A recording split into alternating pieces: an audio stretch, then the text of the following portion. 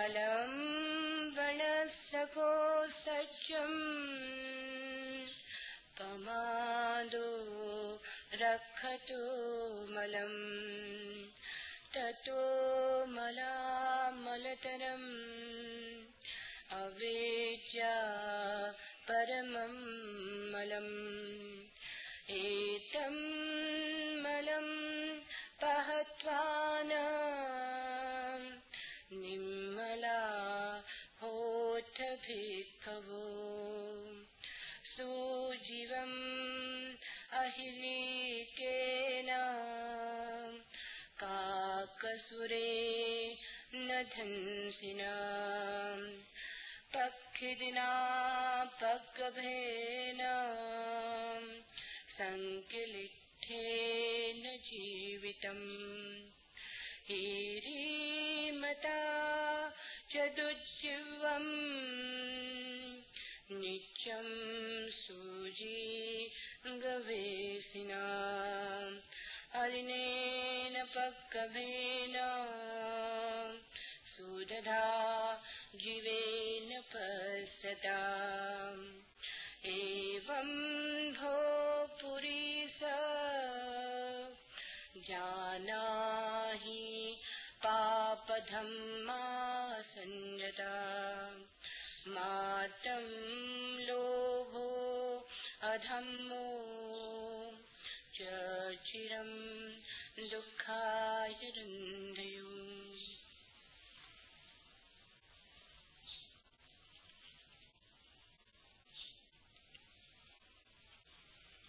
भगवान बुद्ध श्रावस्ती में ठहरे थे। नगरवासी उपासक सारिपुत्र और मौदगल्यायन के पास धर्म श्रवण करके उनकी प्रशंसा कर रहे थे। अपूर्व था रस उनकी वाणी में, अपूर्व था भगवान के उन दो शिष्यों का बोध, अपूर्व थी उनकी समाधि और उनके वचन लोगों को जगाते थे, सोयों को जगाते थे, मुर्दों को जीवित करते थे। उनके पास बैठना अमृत में डुबकी लगाना था। एक भिक्षु जिसका नाम था लालूदाई यह सब खड़ा हुआ बड़े क्रोध से सुन रहा था। उसे बड़ा बुरा लग रहा था। वह तो अपने से ज्यादा बुद्धिमान किसी को मानता ही नहीं था। भगवान के चरणों में ऐसे तो झुकता था पर ऊपर ही ऊपर। भीतर तो वह भगवान को भी स्वयं से श्रेष्ठ नहीं मानता था। उसका अहंकार अति प्रज्वलित अहंकार था और मौका मिलने पर वह प्रकारांतर से परोक्ष रूप से भगवान की भी आलोचना निंदा करने से चूकता नहीं था। कभी कहता आज भगवान ने ठीक नहीं कहा, कभी कहता भगवान को ऐसा नहीं कहना था, कभी कहता भगवान होकर ऐसा नहीं कहना चाहिए, आदि आदि।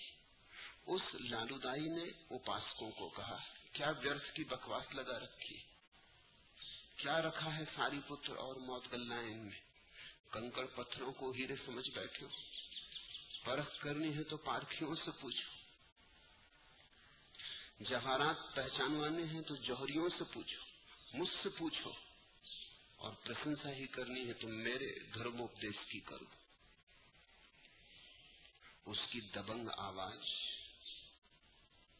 उसका जोर से ऐसा कहना, नगरवासी तो बड़े सख्ते में आ गए। सोचा उन्होंने कि हो न हो लालूदाई एक बड़ा धर्मोपदेशक है।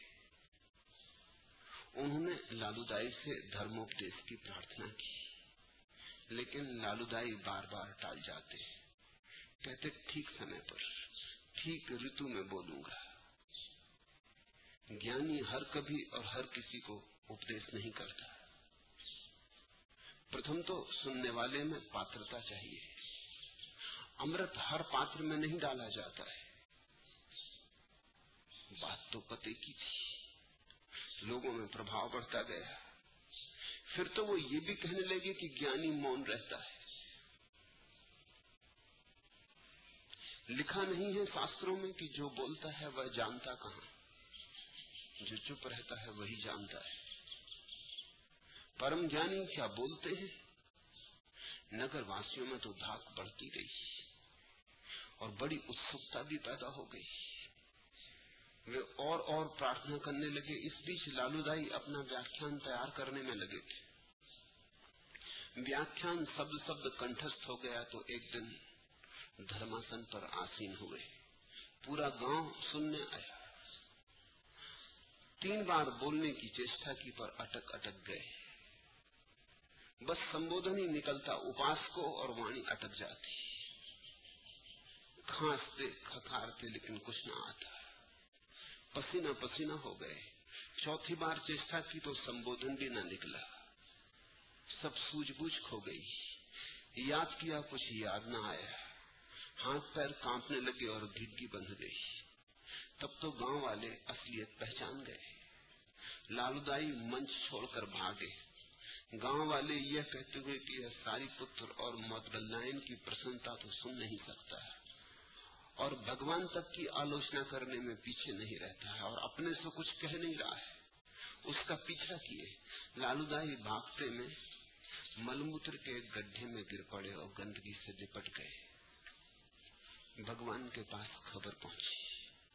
भगवान ने कहा, भिक्षुओं, अभी ही नहीं, यह लालूदाई जन्मों जन्मों से ऐसी ही गंदगी में गिरता रहा है।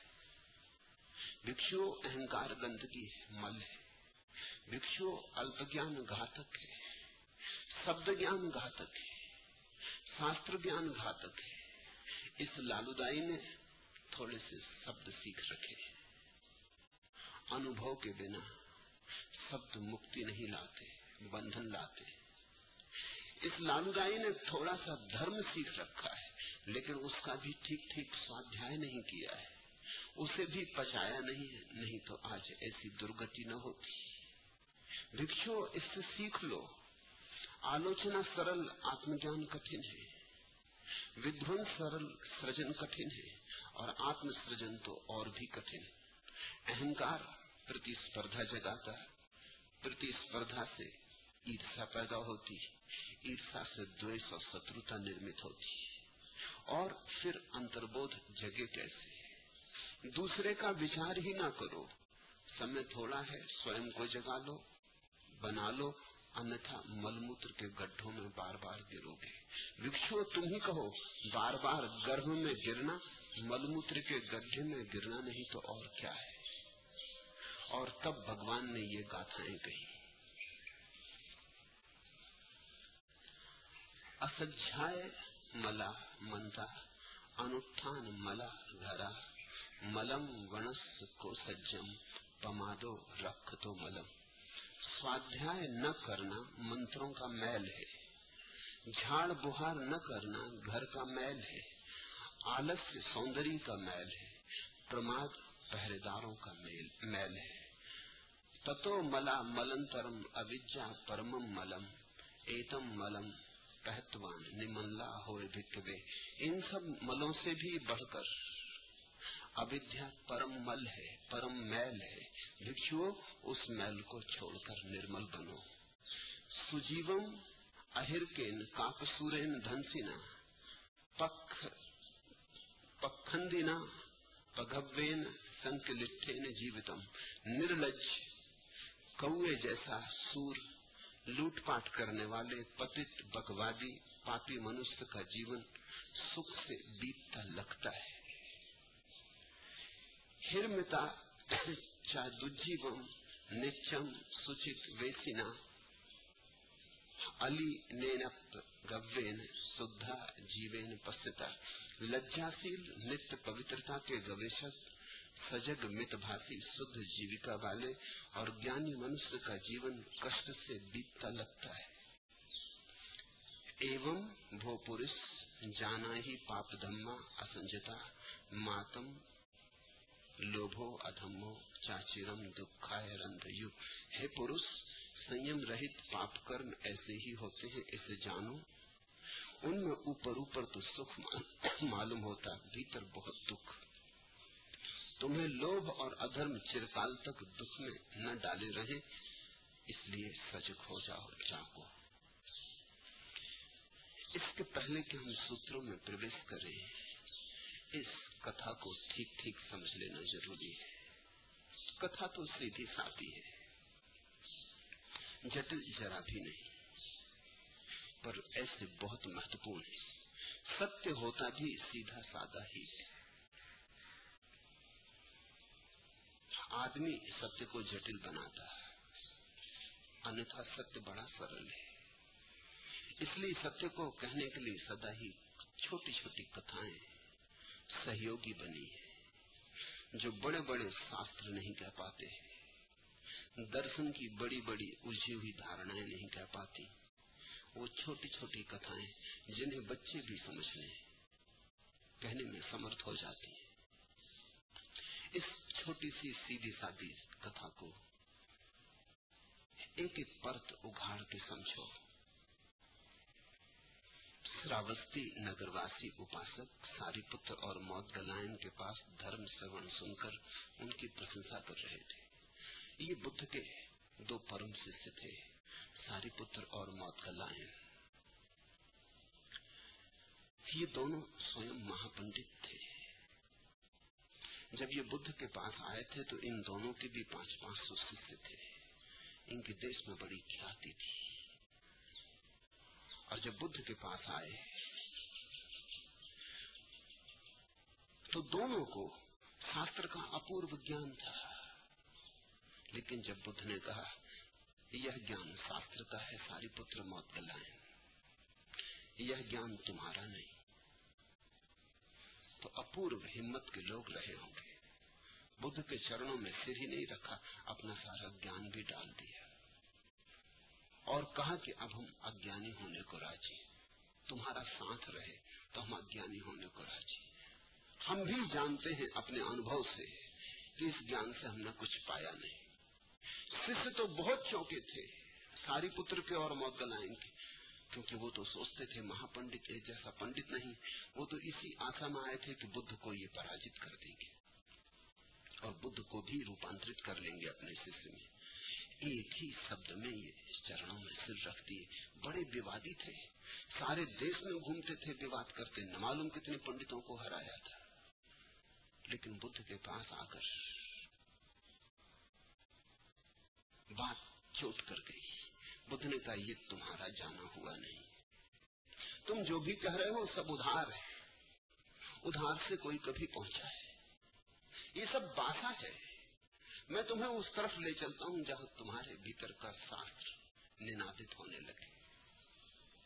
एक क्षण में झुक गए थे।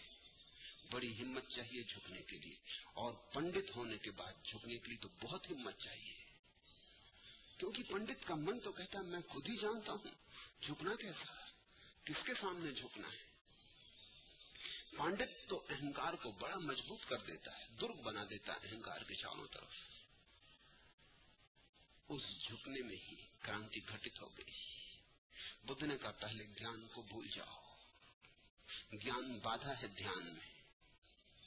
जो सीखा है उसे अनसीखा कर दो, स्लेट साफ कर लो, कागज को कोरा करना है, क्योंकि उस कोरे में ही उतरता है सत्य। ये गुदा हुआ कागज सत्य के काम का नहीं है। तुम खाली स्लेट हो जाओ, तुम शून्यवत हो जाओ, उसी शून्य में पूर्ण उतरेगा। दोनों ने वर्षों तक बुद्ध के चरणों में बैठकर ध्यान लगाया। दोनों परम ज्ञान को बुद्ध के जीते जी उपलब्ध हो गए थे। फिर जो परम ज्ञान को उपलब्ध हो जाए उसकी वाणी में अमृत हो, यह स्वाभाविक है। उसकी वाणी में सिर्फ अमृत उन्हें नहीं दिखाई पड़ेगा जिन्होंने न देखने की कसम खा ली, जो थोड़ी भी पुलकित होने को राजी है, जो हृदय की खिड़की थोड़ी खोलने को राजी है, जो उस वाणी को भीतर जाने देने को राजी है, उनके मन तो नाच उठेंगे, उनके हृदयों में तो फूल खिल जाएंगे। श्रावस्ती के अनेक उपासक दोनों का धर्म प्रवचन सुनकर लौटे होंगे। वो प्रशंसा कर रहे थे, कह रहे थे अपूर्व था रस उनकी वाणी में। रस वही है जहां सत्य है, रसो वैसा। उस परमात्मा का स्वभाव रस रूप है। जहां अनुभव नहीं है उसका, वहां तुम कितने ही शब्दों का उपयोग करो, शब्द खाली होंगे, नपुंसक होंगे, उनके भीतर कुछ भी ना होगा। खाली म्यान जहां तलवार है नहीं, कितनी ही चमके, खाली म्यान कितनी ही सुंदर मालूम पड़े, वक्त पर काम ना आएगी। शब्द कोरे के कोरे तो चली हुई कारतूस जैसे हैं, उन्हें तुम संभाल के रखे रहो, कुछ काम के नहीं। मौके पर रक्षा न होगी। रक्षा तो उसी शब्द से होती जिसके भीतर सत्य का अंगारा जलता हो। रस होता ही है वहां जहां अनुभव है। तो कह रहे थे अपूर्व था रस उनकी वाणी में, अपूर्व था भगवान के उन दो शिष्यों का बोध, अपूर्व थी उनकी समाधि। गांव के सीधे साधे लोग आंदोलित हो उठे थे। गांव के सीधे साधे लोग, उनकी श्रद्धा में अंकुरन हुआ था। गांव के सीधे साधे लोग बुद्ध के इन शिष्यों की बात सुनकर सूरज की तरफ आंखें उठाने की कोशिश कर रहे थे, रोशनी को तलाश रहे थे। लेकिन उनके वचन, पास में ही खड़े एक भिक्षु जो बुद्ध का ही शिष्य था, नाम था उसका लालू दाई, रहा होगा लाल बुझक्कड़, उसे बड़ी चोट लग रही थी। वह भी शिष्य था बुद्ध का, उसकी कोई प्रशंसा नहीं करता। इस भांति कोई कहता नहीं कि रस तुम्हारी वाणी में, बोध तुम्हारे जीवन में, समाधि तुम्हारे हृदय में। ऐसा कोई कहता नहीं कि तुम्हारे शब्द मुर्दों को जगा देते। उससे न सहा गया, उससे बड़ी बेचैनी होने लगी, उसके बर्दाश्त के बाहर हो गया। वह तो अपने से बुद्धिमान किसी को मानता ही नहीं था, औरों की तो बात ही छोड़ दो, वो भगवान को भी अपने से ज्यादा बुद्धिमान नहीं मानता था।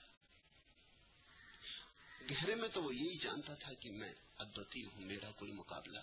ऐसे ही तो सभी जानते हैं, कहो न कहो, कहने से क्या फर्क पड़ता है? न कहने से भी कोई फर्क नहीं पड़ता, जो तुम भीतर मानते हो वही फर्क लाती है बात। तुम कितनी बार चरणों में झुक जाते हो किसी के, और फिर भी तुम्हारा अहंकार तो अकड़ा खड़ा रहता है, झुकता नहीं। तुम कितनी बार दर्शाते हो कि आप महान हैं, लेकिन भीतर तुम जानते हो कि मुझसे महान और कौन। अहंकार अपने से ऊपर कभी किसी को रखता ही नहीं। जो अहंकार अपने से ऊपर किसी को रख ले वही शिष्य हो गया। जो अहंकार अपने से ऊपर किसी को रखता ही नहीं, वो कभी शिष्य नहीं हो सकता। शिष्यत्व की कला तो इतनी सी है, अपने अहंकार को किसी से नीचे रख लेना। इसी कला के कारण इस देश में गुरु के चरणों में झुकने का मूल्य बना। वो तो प्रतीक है, वो तो वाह प्रतीक है भीतर की घटना का। भीतर को कैसे कहे तो बाहर के किसी प्रतीक से कहते हैं। दुनिया के किसी देश में पैरों में झुकने की कला नहीं खोजी। एक अपूर्व संपदा से वे वंचित रह गए। पश्चिम में कोई किसी के पैर छूने को राजी नहीं, ख्याल भी नहीं उठता, बात ही गलत मालूम पड़ती है, बात ही अपमानजनक मालूम पड़ती है। पश्चिम जीता अहंकार से, पूरब जीता समर्पण से, पश्चिम जीता संघर्ष से, पूरब जीता विनम्रता से। पूरब ने एक कला खोजी है, सीखने की कला हमला नहीं है, सीखने की कला झुक जाना है। और जो जितना ज्यादा झुक जाता है उतना ही भर जाता है। तुम नदी के किनारे खड़े हो, नदी बह रही, तुम प्यासे हो, तुम झुको ना, अंजुलि ना बनाओ तो प्यासे के प्यासे रह जाओगे। नदी तुम्हारे ओंठों तक आने से रही, तुम्हें झुकना होगा, तुम्हें हाथ की अंजुलि बनानी होगी, तुम्हें जल भरना होगा, तो नदी तुम्हारी तृप्ति करने को तैयार है। बुद्ध पुरुष तो नदी की भांति है। तुम अगर प्यासे हो सत्य के तो झुको, नहीं कि तुम्हारे झुकने से बुद्ध पुरुषों को कुछ मिलता है। तुम्हारे झुकने से क्या मिलेगा? तुम्हारे पास ही कुछ नहीं है, तुमसे मिलना क्या है? तुम ये मत सोचना कि तुमने कोई आभार किया किसी बुद्ध पुरुष के चरणों में झुककर। नहीं, उसने तुम्हें झुकने दिया, उसने ही आभार किया, क्योंकि झुक के तुम्हें ही मिलेगा। झुक के तुम कुछ खोने को नहीं हो, खोने को तुम्हारे पास है भी नहीं। मगर बड़े मजे की बात है, जिन लोगों के पास खोने को कुछ नहीं है, बिल्कुल नहीं, वो भी झुकने में बड़े अकड़े खड़े रहते हैं। लेने में, सीखने में बड़ी चोट मालूम पड़ती, दंभ को बड़ी पीड़ा मालूम पड़ती। तो ये लालूदाई, ये लाल बुझक्कड़ बुद्ध के चरणों में झुक गया होगा, मगर झुका नहीं था। और जब तुम अधूरे मन से किसी के चरणों में झुक जाते हो तो तुम इधर उधर बदला लेते हो। बदला लेना ही पड़ेगा, वो मनोवैज्ञानिक है। अगर तुम्हारी श्रद्धा अपने गुरु में अधूरी है, छोची है, छिछली है, उथली है, तो तुम बदला लोगे। तुम किसी बहाने से गुरु का अपमान करने का उपाय खोजोगे, गुरु की निंदा करोगे, आलोचना करोगे, कोई रास्ता तुम खोज लोगे। अगर सीधा रास्ता खोजने में डरोगे तो प्रकारांतर से। अब सारिपुत्र और मोगलायन की आलोचना प्रकारांतर से बुद्ध की ही आलोचना है, क्योंकि बुद्ध ने घोषणा की है कि ये दोनों समाधि को उपलब्ध हो गए। ये बुद्ध की घोषणा है कि इन दोनों ने पा लिया, अब ये लौटेंगे नहीं। ये उस सीमा के पार हो गए जहां से आदमी लौटता है। इनका पुनरागमन समाप्त हो गया है, ये अनागामी हो गए, अब नहीं आएंगे। ये फूल आखिरी है, इनकी सुगंध आखिरी है। जिसे पीनी हो पी ले, जिसे लेनी हो ले ले। ये एक बार उड़ गए तो ये पक्षी फिर दोबारा इस संसार में लौटने को नहीं है। इस संसार के वृक्ष पर अब ये दोबारा डेरा न बनाएंगे, ऐसी घोषणा भगवान ने कर दी है। शायद इस घोषणा के कारण ही लालूदाई को और भी पीड़ा हो रही होगी कि मेरे रहते और कोई दूसरा अनागामी हो गया। मेरे पास लोग आते हैं, मेरे पास सन्यासी आते हैं, वो कहते हैं जिन लोगों को आपके पास ध्यान उपलब्ध हो गया है, आप उनके नाम की घोषणा क्यों नहीं करते? मैं कहता हूँ इसलिए नहीं करता हूँ क्योंकि बड़ी जलन होगी, बड़ी ईर्ष्या पैदा होगी। अगर मैं एक के नाम की घोषणा करूंगा कि यह ध्यान को उपलब्ध हो गया, तो बाकी सब उसके दुश्मन हो जाएंगे और बड़ी राजनीति पैदा होगी और बड़ी खींचातान मच जाएगी, वो नाहक कष्ट में पड़ जाएगा। ध्यान की घोषणा उसे बहुत उपद्रव में डाल देगी। और दूसरे जो ध्यान की चेष्टा में लगे थे, वो तो चेष्टा छोड़ देंगे। वो किसी भांति ये सिद्ध हो जाए कि इस आदमी को ध्यान नहीं मिला, इस चेष्टा में लग जाएंगे। ये सदा हुआ। जब भी बुद्ध ने घोषणा की, महावीर ने घोषणा की, जीसस ने घोषणा की, बड़ी राजनीति पैदा हो गई। इसलिए मैंने तय किया है कि घोषणा करूंगा ही नहीं। जिनको हो जाएगा वो जानते हैं, जिनको हो जाएगा मैं जानता हूँ। बात मेरे और उनके बीच हो गई, समाप्त हो गई। किसी और को पता चलने की कोई जरूरत नहीं, नहीं तो लालूदाई पैदा होंगे और उनसे कुछ सार नहीं है। घोषणा से कुछ बढ़ता नहीं, जिसको मिल गया है मिल गया। घोषणा से क्या बढ़ता है? घोषणा फिर बुद्ध ने क्यों की? करने का कारण था, अगर लोग भले हों तो करने में लाभ है। शायद जितने लोग आज विकृत हैं उतने विकृत नहीं थे इसलिए की। शायद 100 आदमी सुनते तो एक आध लाल बुझक्कड़ हो जाता, तो 99 को तो हिम्मत बढ़ती थी। 99 को तो लगता था अगर इसको हो गया तो हमें भी हो सकता, हम लगे जोर से। अगर सारिपुत्र को हो गया तो हमें क्यों ना होगा। 99 को तो इससे प्रेरणा मिलती थी, इसलिए घोषणा की। 99 को तो बल मिलता था, आश्वासन बढ़ता था, श्रद्धा बढ़ती थी कि हो सकता है। और बुद्ध की बिना घोषणा के 99 को पता नहीं चल सकता था। बुद्ध को पता चलेगा, जो जाग गया उसको पता चलेगा किसको हो गया, लेकिन शेष जो सोए हुए उन्हें कैसे पता चलेगा? उन्हें तो कोई जागा हुआ घोषणा करेगा तभी पता चलेगा। तो बुद्ध ने, महावीर ने घोषणा की, वो भी कारण से की। 100 में 99 लोगों को लाभ होता था, एक आध को नुकसान होता था, एक आध कोई लालूदाई झंझट में पड़ जाता था, मगर एक के लिए 99 का नुकसान नहीं रोका जा सकता। आज की हालत बिल्कुल उल्टी। आज एक आध को लाभ होगा, 99 लालूदाई है। लाभ तो एक आध को होगा। एक आध को इस बात से श्रद्धा बढ़ेगी, 99 के भीतर तो ईर्ष्या की आग जलेगी। इसलिए मुझसे मत पूछना आके कि किसको ध्यान की उपलब्धि हो गई या नहीं, मैं कहने वाला नहीं। आज की हालत और भी खराब है और तुम ये मत सोचना कि लालूदाई यहां नहीं है, बड़ी संख्या में। उनसे बचना ही मुश्किल है, उनकी संख्या रोज बढ़ती गई दुनिया में।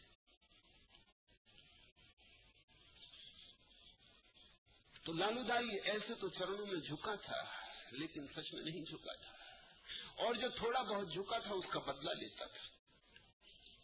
तुम समझो, जिसको तुम प्रेम करते हो उसी को तुम घृणा करते हो, क्योंकि तुम्हारा प्रेम पूरा नहीं है।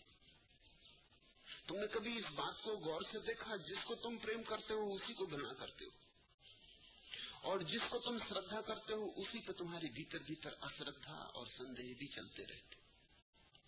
तुम प्रतीक्षा में रहते हो कब मौका मिल जाए कि श्रद्धा को फेंक दो उठा के, सिद्ध हो जाए कि अश्रद्धा सही है, तो तुम ऐसा मौका चूकोगे नहीं, तुम झपट के ले लोगे। तुमने एक बात ख्याल की, सारी दुनिया में, सारे समाजों ने, सारी सभ्यताओं ने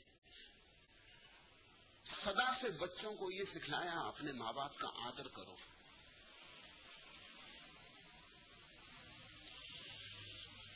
इसकी शिक्षा इतनी पुरानी है, इसका संस्कार इतना गहरा है, लेकिन फिर भी तुम देखते हो कौन बच्चा अपने माँ बाप का आदर करता है।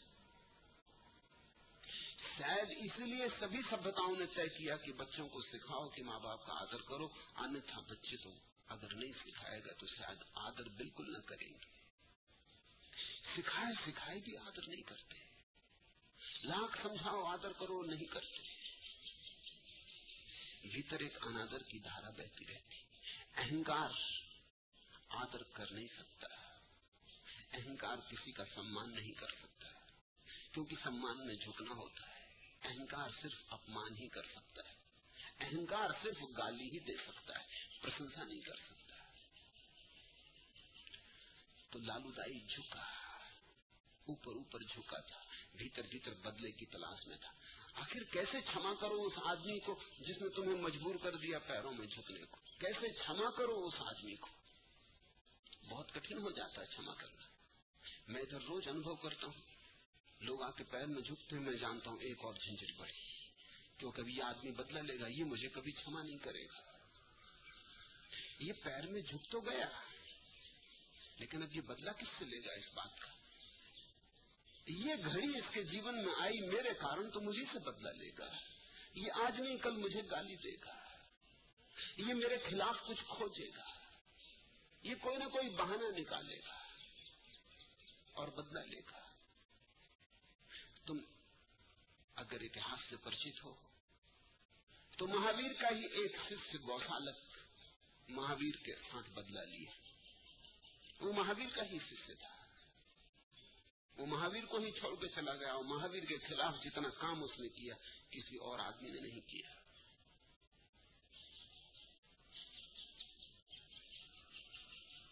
महावीर का एक दूसरा विरोधी उनका ही दामाद था, वो भी शिष्य हुआ था, वो भी विरोध में चला गया, महावीर के 500 शिष्यों को अपने साथ लेके निकल गया। अब हमारे देश में तो ऐसा है कि दामाद का पैर छूटे तो जब शादी हुई होगी तो महावीर ने उसके पैर छुए होंगे, और फिर जब महावीर संन्यास्त हो गए, ज्ञान को उपलब्ध हुए और दामाद भी संन्यास्त हुआ, तो उसे महावीर के पैर छूने पड़े। वो बदला लिया, वो क्षमा नहीं कर सका। उसने महावीर के संग में पहला उपद्रव खड़ा किया, पहली राजनीति खड़ी की। बुद्ध का चचेरा भाई देवदत्त बुद्ध से दीक्षा लिया, संन्यास्त हुआ, लेकिन ये देख के उसे बड़ी पीड़ा होने लगी, क्योंकि वो चचेरा भाई था तो वो सोचता था बुद्ध के बाद नंबर 2 कम से कम मेरा होना चाहिए, लेकिन उसका तो कोई नंबर ही नहीं लग रहा था। वहां तो और लोग आते गए और ज्ञान को उपलब्ध होते गए, और देवदत्त पीछे पड़ता गया, कतार में दूर होने लगा। उसको चोट भारी लगी, वो भिक्षुओं को लेके, गिरोह को लेके अलग हो गया। फिर उसने बुद्ध को मारने के बड़े उपाय किए, बुद्ध के ऊपर पागल हाथी छोड़ा। बुद्ध ध्यान करते थे तो एक चट्टान उनके ऊपर सरका के गिराई। जब चट्टान बुद्ध के पास से सरकती हुई गई, इंच इंच बचे, बाल बाल बचे, तो किसी ने पूछा, संयोग की बात, क्या आप बच गए?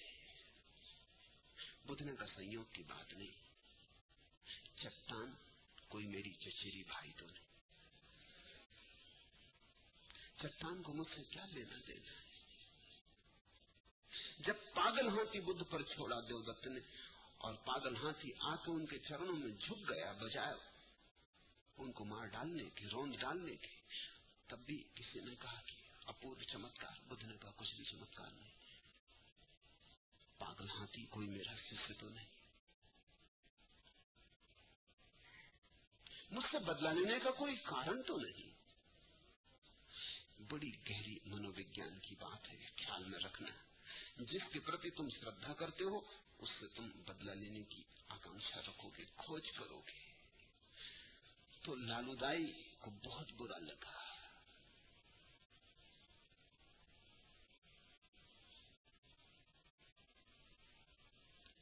वह तो मौका मिलने पर प्रकारांतर से, परोक्ष रूप से भगवान की भी आलोचना करता था।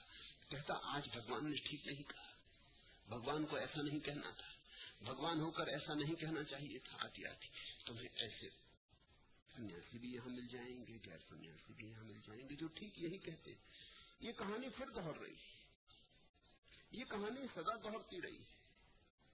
इस संसार में नया कुछ होता नहीं, इस संसार में करीब करीब जो हो चुका है वही फिर होता है। ये संसार बड़ी पुनरुक्ति है। तुम्हें कहते हुए लोग मिल जाएंगे भगवान ने ऐसा कहा, नहीं कहना था, ये गलत बात कह दी, ये उचित नहीं था कहना। इस बात में राजनीति की झलक आ गई। ये आलोचना क्यों की किसी की, ये किसी का खंडन क्यों किया।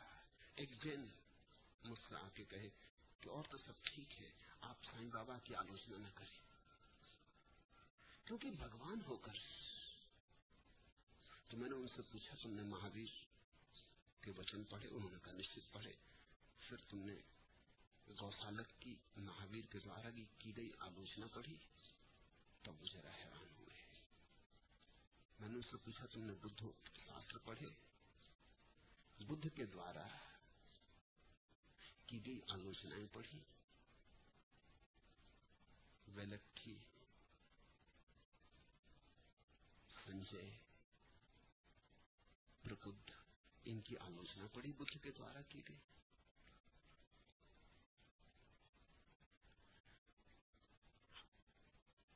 मैं अगर साईं बाबा के विरोध में कुछ कहूं तो साईं बाबा का विरोध नहीं है, सिर्फ उनको जगाना जरूरी है जो गलत राह पर जा सकते हैं, जो इस तरह की उलझनों में पड़ सकते हैं, उन्हें सचेत करना जरूरी है।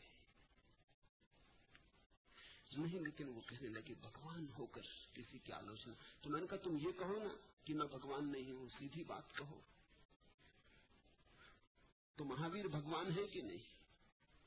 तब उन्हें पसीना आने लगा, क्योंकि महावीर ने तो बड़ी कठोर आलोचना की है, करनी पड़ी है, करुणा से की है, करनी ही चाहिए थी। महावीर की उस आलोचना के कारण बहुत लोग गौशाला के चक्कर में पड़ने से बचे, अन्यथा महावीर जिम्मेवार होते। समझो कि उन्होंने आलोचना न की होती, उन्होंने कुछ न कहा होता, मौन साधे रखा होता, तो जो लोग गौशाला के चक्कर में पड़ते और नहीं पड़े उनकी आलोचना से, उनके जीवन को भ्रष्ट करने की जिम्मेवारी किसकी होती? उनके जीवन को भ्रष्ट करने की जिम्मेवारी महावीर की होती, और महावीर ने वो जिम्मेवारी नहीं लेनी चाहिए। उससे ज्यादा बेहतर यही था कि जैसा है वैसा कह दिया जाए। आलोचना में कुछ रस नहीं है, आलोचना में कोई किसी का विरोध नहीं है, कोई वैयक्तिक दुश्मनी नहीं है। लेकिन तुम्हें यहां भी लोग मिल जाएंगे, वो कहेंगे आज भगवान ने ठीक नहीं कहा। दो चार को इकट्ठा करके ग्रोह बना के वो समझाएंगे कि ठीक नहीं कहा, ये बात नहीं कहनी थी, ये बात उनके योग नहीं है। ये प्रकारांतर से बदला ले रहे हैं, ये झुके इस बात को भूल नहीं पाते, ये किसी न किसी तरह से चोट पहुंचाएंगे। इनसे तुम सावधान रहना। ये लालूदाई है। उस लालूदाई ने उपासकों से कहा क्या वर्ष की बकवास लगा रखी, क्या रखा है सारीपुत्र और मौत गल्लायन में। कंकड़ पत्थरों को हीरे समझ बैठे। परख करनी हो तो पारखियों से पूछो, मुझसे पूछो, और प्रशंसा करनी है तो मेरे धर्मोपदेश की करो। एक दुनिया में बड़ी सरल बात है, उसे ख्याल में रखना। कोई आदमी कह रहा है गुलाब का फूल बड़ा सुंदर है, इसे सिद्ध करना बहुत कठिन है कि गुलाब का फूल सुंदर है। कैसे सिद्ध करोगे? तुम भी राजी हो जाते हो, ये बात दूसरी है। लेकिन अगर तुम कह दो कि नहीं मैं राजी नहीं होता, प्रमाण दो कि गुलाब का फूल सुंदर क्यों है, क्यों सुंदर है, किस कारण सुंदर है, तो वो जो कह रहा था गुलाब का फूल सुंदर है मुश्किल में पड़ जाएगा। तुर्गनेव की एक बड़ी प्रसिद्ध कथा है। एक गांव में एक महामूर्ख था, लोग उस पर बहुत हंसते थे। गांव का महामूर्ख, सारा गांव उस पर हंसता था। आखिर गांव में एक फकीर आया और उस महामूर्ख ने उस फकीर से कहा कि और सब पे तुम्हारी कृपा होती है, मुझ पे भी करो। क्या जिंदगी भर मैं लोगों के हंसने का साधन ही बना रहूंगा? लोग मुझे महामूर्ख समझते और मैं हूं नहीं। तुर्गनेव ने कहा एक काम कर, जहां भी कोई किसी ऐसी चीज की बात कर रहा हो जिसको सिद्ध करना कठिन हो, तू विरोध में हो जाए। जैसे कोई कह रहा हो कि ईश्वर की कृपा, तू फौरन पकड़ लेना शब्द की, कहां ईश्वर, कैसा ईश्वर, सिद्ध करो। कोई कहता हो चांद सुंदर है, फौरन पकड़ लेना, जवान पकड़ लेना, क्या प्रमाण? मैं कहता हूं कहां है सौंदर्य, कैसा सौंदर्य? कोई कहता हो गुलाब का फूल सुंदर है, कोई कहता हो ये स्त्री जा रही, देखो कितनी प्रसादपूर्ण, कितनी सुंदर, पकड़ लेना जवान, उसकी छोड़ना मत। जहां भी सौंदर्य की, सत्य की, शिवम की कोई चर्चा हो रही हो, तू पकड़ लेना, क्योंकि न सत्य सिद्ध होता, न सौंदर्य सिद्ध होता, न शिवम सिद्ध होता। ये चीजें सिद्ध होती ही नहीं, इनके लिए कोई प्रमाण नहीं। और कोई जब सिद्ध नहीं कर पाएगा तो तू 7 दिन में देखना गांव भर तुझे पंडित मानने लगेगा। उसने महामूर्ख तो था ही, वो उसके पीछे पड़ गया लाठी लेके, वो गांव में घूमने लगा, उसने लोगों की बोलती बंद कर दी। उसको लोग देख के चुप हो जाते कि कुछ मत कहो। कोई कह रहा कि शेक्सपियर की किताब बड़ी सुंदर है, वो खड़ा हो जाता कि किसने कहा। कोई कहता ये चित्र देखते हो, चित्रकार ने बनाया, कितना प्यारा। वो कहता इसमें है क्या, रंग पोत दिए, कोई मूर्ख पोत दे, इसमें रखा क्या है, इसमें तुम्हें दिखाई क्या पड़ रहा है? उसने सारे गांव को चौकन्ना कर दिया। 7 दिन के भीतर गांव में यह अफवाह फैलने लगी कि ये आदमी महापंडित हो गया, महामूर्ख नहीं, ये ज्ञानी, हमने इसे अब तक पहचाना नहीं, वो वही का वही आदमी है। लेकिन गांव की दृष्टि उसके बाबत बदल गई। लालूदाई ने कहा क्या वर्ष की बकवास लगा रखी। गांव के सीधे साधे लोग वो सिद्ध भी तो क्या करेंगे कि सारीपुत्र की वाणी में अमृत है, कह रहे थे, सिद्ध तो ना कर सकेंगे। तुम भी जितनी बातें कहते हो सिद्ध तो ना कर सकोगे। छोटी छोटी बातें सिद्ध नहीं हो सकती। तुम कहते हो मेरा किसी स्त्री से प्रेम हो गया, और कोई अगर पूछे कहां है प्रेम, दिखलाओ। रोज होता है प्रेम, सदा से होता रहा है प्रेम, लेकिन सिद्ध तो ना कर सकोगे। वैज्ञानिक की टेबल पर निकाल के तो ना सकोगे कि तुम जांच पड़ताल कर लो। और अगर वो तुम कहो कि मेरे हृदय में है, वो कहेगा चलो कार्डियोग्राम करवा देते। आएगा प्रेम कार्डियोग्राम में, नहीं आया फिर चलो डॉक्टर से स्टेथोस्कोप लगवा के जांच करवा देते। धड़कन में है तो मुश्किल में पड़ जाओगे। हृदय भी खोल के जांच की जाए तो भी कुछ प्रेम तो पाया ना जाए। प्रेम कोई वस्तु तो नहीं है, भाव है। जब उन लोगों ने कहा कि सारीपुत्र के वचनों में अमृत है, तो वो सारीपुत्र की कम कह रहे थे, उनके हृदय में जो घटा था वही कह रहे थे। ये वचन उनके भीतर गया, अमृत जैसा घुल गया। ये वचन उनके भीतर गया और उनके भीतर कुछ मिठास छोड़ गया, कोई सुगंध छोड़ गया। ये सुगंध सूक्ष्म है, स्थूल के जगत में इसके लिए कोई प्रमाण नहीं। असल में वो सारीपुत्र के संबंध में थोड़ी कह रहे थे, वो अपने संबंध में कह रहे थे। लालूदाई ने भी सारीपुत्र का वचन सुना, उसके भीतर तो सिर्फ जलन फैल गई, आग फैल गई, उसके भीतर तो कांटे ही कांटे उग गए। और ये कहते हैं कमल खिल गए, हमारे भीतर कहां खिले। जीवन में जो भी श्रेष्ठ है वो सिद्ध नहीं होता, इसलिए जो लोग सिद्ध करने में लगे हैं उन्हें निकर्ष से राजी होना पड़ेगा, वो श्रेष्ठ की यात्रा पर नहीं जा सकते। इसलिए नास्तिक निकर्ष से राजी रह जाता है। श्रेष्ठ सिद्ध होता नहीं, जो सिद्ध होता नहीं उसे वो मानता नहीं। जो सिद्ध हो सकता है उसे वो मानता है, जो सिद्ध हो सकता है वो स्थूल है। प्रेम सिद्ध नहीं होता, पत्थर सिद्ध हो जाता है। तुम पत्थर को इंकार करो तो तुम्हारी खोपड़ी पे पत्थर मारा जा सकता है, पता चल जाएगा कि है या नहीं। लेकिन तुम प्रेम को इंकार करो तो तुम्हारी खोपड़ी पर प्रेम तुम्हारा नहीं जा सकता, उसकी तो कोई चोट ना लगेगी। इस बात को ख्याल रखना, जितनी ऊंची बात है उतनी ही इंकार करनी आसान, जितनी नीची बात है उतनी इंकार करनी कठिन। ये लालूदाई बोला, क्या व्यर्थ की बकवास लगा रखी, कैसा अमृत रस, कैसा बोध, कैसी समाधि, कहां की बातें कर रहे हो, होश में हो? गांव के सीधे साधे लोग चौंक गए होंगे। और तब उसने कहा कि कंकड़ पत्थरों को हीरे समझ बैठे। परख करनी तो पारखियों से पूछो, जवाहरातों को जचवाना है तो जौहरियों से पूछो। तुम गांव के गमार, खेती बाड़ी करते जिंदगी बीती, ऊंची बातों के लिए निर्णय ले रहे थे। गांव के सीधे साधे लोग भौचक के खड़े रह गए होंगे, क्या कहे। और तुम ख्याल रखना, गांव के लोग ही भौचक के रह जाएंगे ऐसा नहीं। कितना ही सुसंस्कृत व्यक्ति हो, श्रेष्ठ को सिद्ध तो किया ही नहीं जा सकता, वो भी चुप रह जाएगा। जो भगवान को जानते हैं उनके सामने भी अगर तुम तर्क करने खड़े हो जाओगे तो वो भी चुप रह जाएंगे। इसलिए तो सारे संतों ने कहा है कि श्रेष्ठ को जानना हो तो श्रद्धा द्वार है, संदेह से तो श्रेष्ठ के द्वार बंद हो जाते। जहां संदेह है फिर तुमने तय कर लिया कि तुम क्षुद्र के जगत में ही जियोगे, तुमने विराट का द्वार बंद कर दिया। मुझसे पूछो, उसने कहा, अरे मेरी सुनो, मैं हूं भिक्षु, मैं जानता हूं क्या समाधि, क्या ध्यान, क्या बोध, क्या अमृत, क्या रस जीवन इसमें लगाया है।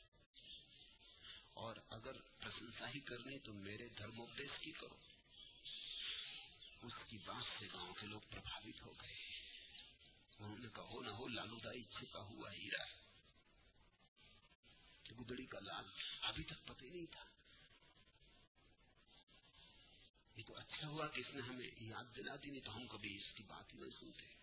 इसकी तो किसी को खबर ही नहीं। गांव के लोग प्रार्थना करने लगे कि धर्मोपदेश दें हमें, समझाएं हमें। लालूदाई जरा मुश्किल में पड़े। आलोचना सरल थी कि क्या बकवास लगा रखी है, लेकिन धर्मोपदेश देना तो कभी दिया भी नहीं था, धर्म का कुछ पता भी नहीं था। धर्म हो तो उपदेश देना थोड़ी पड़ता, उपदेश होता है। धर्म हो तो सोचना विचारना थोड़ी पड़ता है। धर्म का अनुभव हो तो उस अनुभव से ही बातें बहती, और जो बातें अनुभव से सहज बहती हैं वे ही सच्ची होती। लालूदाई बड़ी मुश्किल में पड़े होंगे, लेकिन रहे तो भिक्षुओं के पास थे, ऊंची बातें सुनते थे, बुद्ध के पास थे, बड़ी बड़ी बातें सुनते थे। उन्हीं बड़ी बड़ी बातों में उन्होंने अपना संरक्षण खोज लिया होगा। ख्याल रखना, आदमी इतना बेईमान है कि बड़ी बड़ी बातों में भी अपने क्षुद्र अहंकार के लिए संरक्षण खोज लेता है। तो लालूदाई ने क्या कहा सुनते हैं? लालूदाई ने कहा, ठीक समय पर ठीक ऋतु में बोलूंगा। ज्ञानी हर कभी और हर किसी को उपदेश नहीं करता। प्रथम तो सुनने वाले में पात्रता चाहिए। अमृत हर पात्र में नहीं ढाला जाता है। सुने होंगे ये शब्द, शायद बुद्ध से सुने होंगे या और ज्ञानियों से सुने होंगे। खूब बढ़िया तरकीब निकाली। उसने कहा कि तुम पहले पात्र तो बनो। सुनने आ गए। जो तुम्हें सुनाते हैं वे अज्ञानी हैं, क्योंकि ज्ञानी तो पहले पात्र देखेगा। अमृत को ढालने के लिए पात्र तो चाहिए। ये मिट्टी का ले आए पात्र, इसमें ढालूंगा मैं अमृत। स्वर्ण पात्र तैयार करो। खूब तरकीब निकाली। असल में वो व्याख्यान तैयार कर रहे थे, मगर तब तक लोगों को समझाए रखना था, लोगों को चुप रखना था। तो उन्होंने कैसे बड़े सूत्रों का सहारा लिया। फिर तो वो ये भी कहने लगे कि ज्ञानी मौन रहता है। बुद्ध तो रोज बोल रहे थे, सुबह सांझ बोल रहे थे, ये भी बदला है। ये भी वो प्रकारांतर से कह रहा है कि बुद्ध हो नहीं सकते, ज्ञानी तो चुप रहते। अरे तुमने सुना नहीं, शास्त्रों में साफ साफ लिखा है, उपनिषद कहते हैं कि परम ज्ञानी बोलते नहीं। अब ये बड़े मजे की बात है, अगर उपनिषद परम ज्ञानियों के वचन है तो परम ज्ञानी बोले, नहीं तो उपनिषद लिखते कैसे? अगर परम ज्ञानी बोलते नहीं है तो उपनिषद जिन्होंने लिखे वो परम ज्ञानी नहीं थे।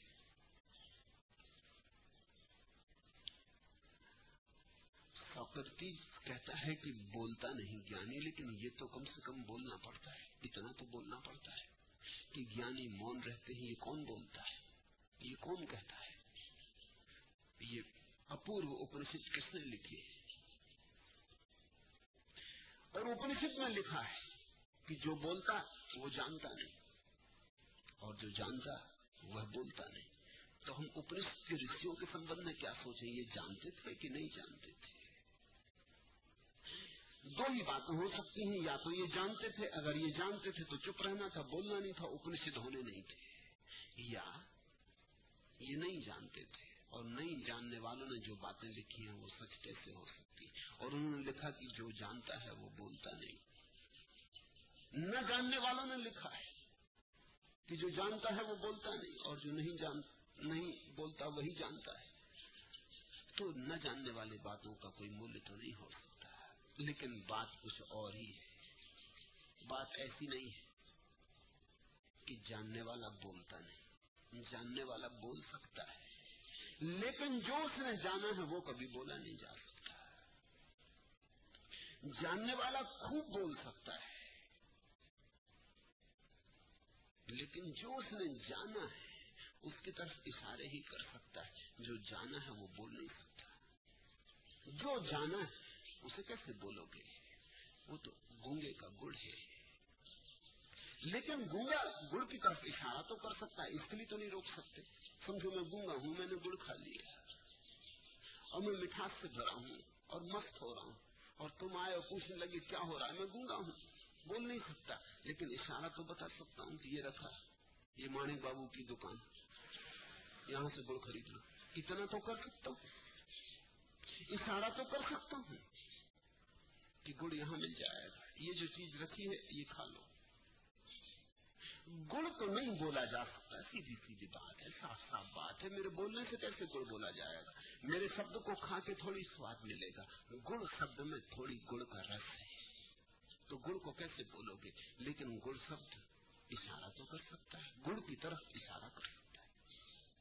उपनिषद ब्रह्म को बोलते नहीं, ब्रह्म की तरफ इशारा करते हैं, गुड़ की तरफ इशारा करते हैं। तो ठीक कहते हैं उपनिषद कि जो जाना गया है वो बोला नहीं जा सकता, लेकिन फिर भी जिसने जाना है वो बहुत बोलता है, हजार तरह से बोलता है, जिंदगी भर लगा रहता है बोलने में कि चलो इधर से इशारा नहीं पहुंचा तो इधर से पहुंचाए, बाएं से नहीं तो दाएं से, दाएं से नहीं तो इधर से उधर से, किसी भी तरह से तुम्हें पहुंचा दे वहां तक जहां उस अमृत का ढेर लगा है, जहां तुम उस स्वाद को ले लो। असल में ज्ञान जिसको हो गया है वो बिना बोले कैसे चुप रहेगा? ऐसा समझो कि जिस आदमी को जल का स्रोत मिल गया है और तुम प्यासे भटक रहे मरुस्थल में, प्यास से तुम्हारी आंखें निकली आ रही, तुम्हारी सांस टूटी जा रही, तुम्हारे पैर डगमगा रहे, धूल धूसरित धूप में जलते मरुस्थल में तुम भटक रहे, और मुझे पता है कि जल स्रोत पास ही है, और मैं चुप रहूंगा? मैं चिल्लाऊंगा? जीसस ने अपने शिष्यों से कहा चढ़ जाओ घरों की मुंडेर पर और चिल्लाओ वहां से, क्योंकि तुम्हें जो मिला है वो बहुतों को उसकी जरूरत है और उन्हें उसका कोई पता नहीं, और इतने पास है। नहीं तो उपनिषद पैदा न होते, वेद पैदा न होते, कुरान बाइबल पैदा न होते, ये धम्मपद कैसे पैदा होता? ये मुंडेर पर कुछ लोग चढ़ गए और चिल्लाए, ये जानते हुए चिल्लाए कि चिल्लाने भर से तुम्हारी प्यास नहीं बुझ जाएगी, लेकिन चिल्लाने से शायद तुम्हें पता चल जाए कि किस दिशा में स्रोत है जल का, तुम शायद चल पड़ो। बुद्ध ने कहा है, बुद्ध पुरुष इशारा करते, चलना तो तुम्हें पड़ता है, पहुंचना तुम्हें पड़ता है। ज़ैन फकीर कहते हैं, हम अंगुली बताते हैं चांद की तरफ, कृपा करके अंगुली मत पकड़ लेना, अंगुली में चांद नहीं है। लेकिन अंगुली चांद की तरफ इशारा तो कर सकती है, अंगुली में चांद नहीं है जाना, लेकिन अंगुली इशारा कर सकती है। मगर आदमी बेईमान है, बड़ी तरकीबें हो सकती है। एक दफा ऐसा हुआ, एक सज्जन मेरे साथ यात्रा की,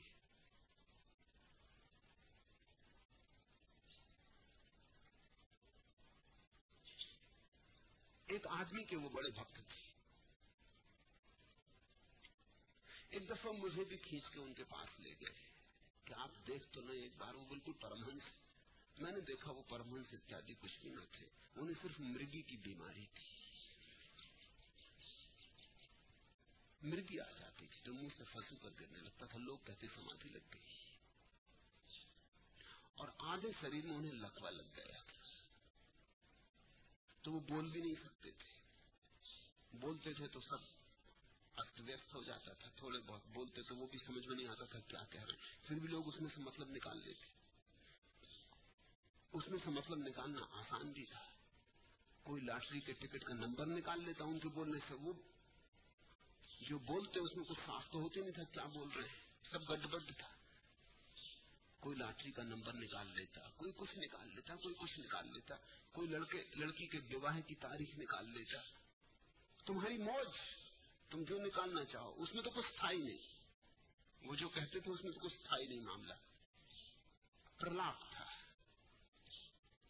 और वो आदमी करीब करीब पागल अवस्था में थे, मगर भक्त उनको भोजन कराते, उनका जूठा भोजन कर लेते, चाय पिलाते, आधा कप खुद पी लेते। फिर ये सज्जन भी उनके भक्त थे। मैंने उनसे कहा कि आदमी पागल है, इनका इलाज होना चाहिए, इनको तुम नाक अटकाए हुए हो, इस आदमी के पास कुछ भी नहीं है, इसको कुछ हुआ भी नहीं है। वो कहने लगे ऐसा कैसे हो सकता, फिर इतने लोग इनकी पूजा कैसे करते। तो मैंने कहा तुम मेरे साथ चलो, मैं तुम्हारी पूजा 3 दिन के भीतर करवा दूं, फिर तो मानोगे। वो बोले फिर मान लूंगा, मेरी कौन पूजा करे। मैंने कहा तुम एक काम करना, तुम चुप रहना, बोलना भर नहीं 3 दिन। उनका ठीक। वो मेरे साथ कलकत्ता गए, जिस घर में हम ठहरे थे वो एक बड़े प्यारे आदमी थे, सोहनलाल दुगर, अब तो चल बस। मैंने उनसे कहा कि तुम बोल नहीं मत। जैसे सोहनलाल ने मेरे साथ इनको देखा, पूछा आप कौन है। मैंने कहा एक बड़े परमहंस। वो बेचारे बड़े घबराए, सीधे साधे आदमी। तो इनकी खूबी क्या है। मैंने कहा ये बोलते नहीं, आपने तो सुना ना कि ज्ञानी बोलते नहीं। वो एकदम उनके पैरों में गिर पड़े, सोहनलाल उनके पैरों में गिर पड़े कि गुरुदेव अच्छे आए। वो तो बड़े हैरान हुए, सज्जन तो बड़े हैरान हुए कि मामला क्या है। और सीधे साधे आदमी है, छोटी मोटी दुकान है, और ये सोहनलाल तो करोड़पति थे। ये तो वो सोच ही नहीं सकते थे कि सोहनलाल के घर में भी जगह उनको प्रवेश मिलेगा, इसकी भी संभावना नहीं थी। सोहनलाल उनके पैरों में गिर पड़े, सोहनलाल उनको भोजन कराए, हाथ से पंखा चले। वो बड़े बेचैन, रात को मुझसे बोलते थे, जब हम दोनों एकांत में रह जाएं, वो कहें कि मुझे छोड़ाओ, ये बात ठीक नहीं है, ये बात उचित नहीं हो रही। और भी लोग आने लगे, जब सोहनलाल किसी का चरण छूते हो। तो वो तो राजस्थान के बड़े प्रसिद्ध आदमी थे, तो कलकत्ते के और मारवाड़ी आने लगे, स्त्रियां आने लगी, लोग फूल चढ़ाने लगे। वो रात मुझसे कहे मुझे बचाओ, ये बात ठीक नहीं, ये पाप हो रहा है। मैंने कहा ये 3 दिन का मामला है, अगर तुम 3 साल रह जाओ तो पूरा कलकत्ता तुम्हें पूजेगा, तुम तो चुप भर रहो। आदमी बड़ा ना समझ, आदमी की ना समझी का कोई अंत नहीं। 3 दिन में तो हालत ये हो गई उनकी कि भीड़ रोकना मुश्किल हो गई।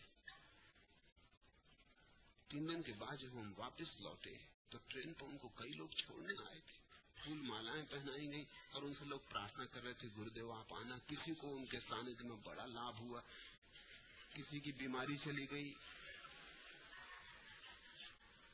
किसी को कुछ हो गया, किसी को कुछ हो गया, किसी की कुंडलनी जगी, किसी को कुछ। जैसे ट्रेन चली वो मेरे पैर पकड़ लिए, वो बोले कि मेरी कुंडलनी अभी जगी नहीं और इन लोगों की जग गई। 100 में 99 तुम्हारे संत महात्मा ऐसे महात्मा हैं, तुम्हारी मान्यता के हैं,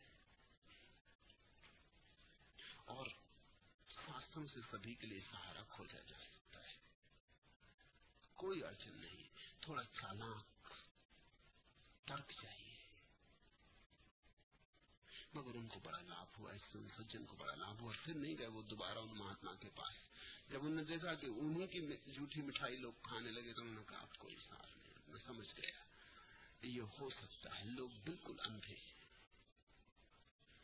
लालूदाई की ये बातें सुन के गांव के लोग खूब प्रभावित होने लगे। लालूदाई ने कहा कि हर मौसम में थोड़ी ठीक समय की प्रतीक्षा, अनुकूल समय पर जरूरत हुई, तुम पात्र हुए तो कहूंगा। और इस बीच लालूदाई अपना व्याख्यान तैयार करने में लगे थे। व्याख्यान शब्द शब्द कंठस्थ हो गया तो फिर उनका मौसम आ गया, ऋतु आ गई, और अब लोग पात्र हो गए। वही के वही लोग अभी मिट्टी के पात्र थे, अब सोने के हो गए। जब तुम्हारे पास बोलने को कुछ आ गया तो अब कौन फिक्र करता है पात्र इत्यादि की। और अभी तक कहते थे ज्ञानी बोलता ही नहीं, ज्ञानी तो चुप रहते हैं, वो बात छोड़ दी। अब ज्ञानी बोलने लगा, अब ज्ञानी तैयार था बोलने के लिए। ख्याल रखना, तैयारी से तुम जो बोलोगे वो झूठ होगा,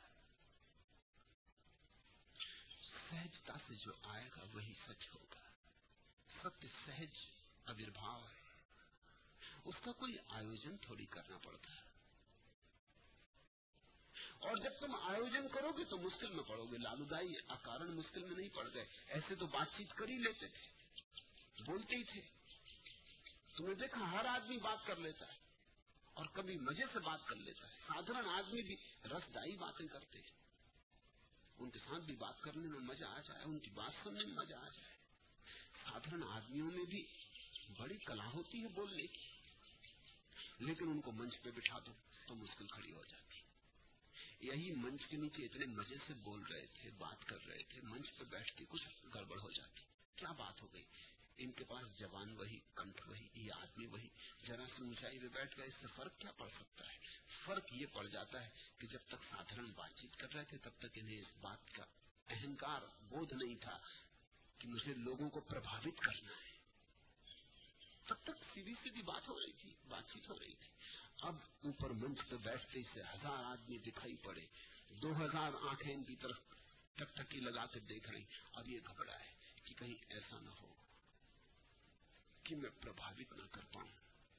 और जैसे ही ये ख्याल पैदा हुआ कि कहीं ऐसा न हो कि मैं प्रभावित न कर पाऊं, कि अड़चन आ जाती, बाधा आ जाती। लालूदाई का व्याख्यान तैयार हो गया, शब्द शब्द कंठस्थ हो गया, तो आसीन हुए धर्मासन पर। पूरा गांव सुनने आया।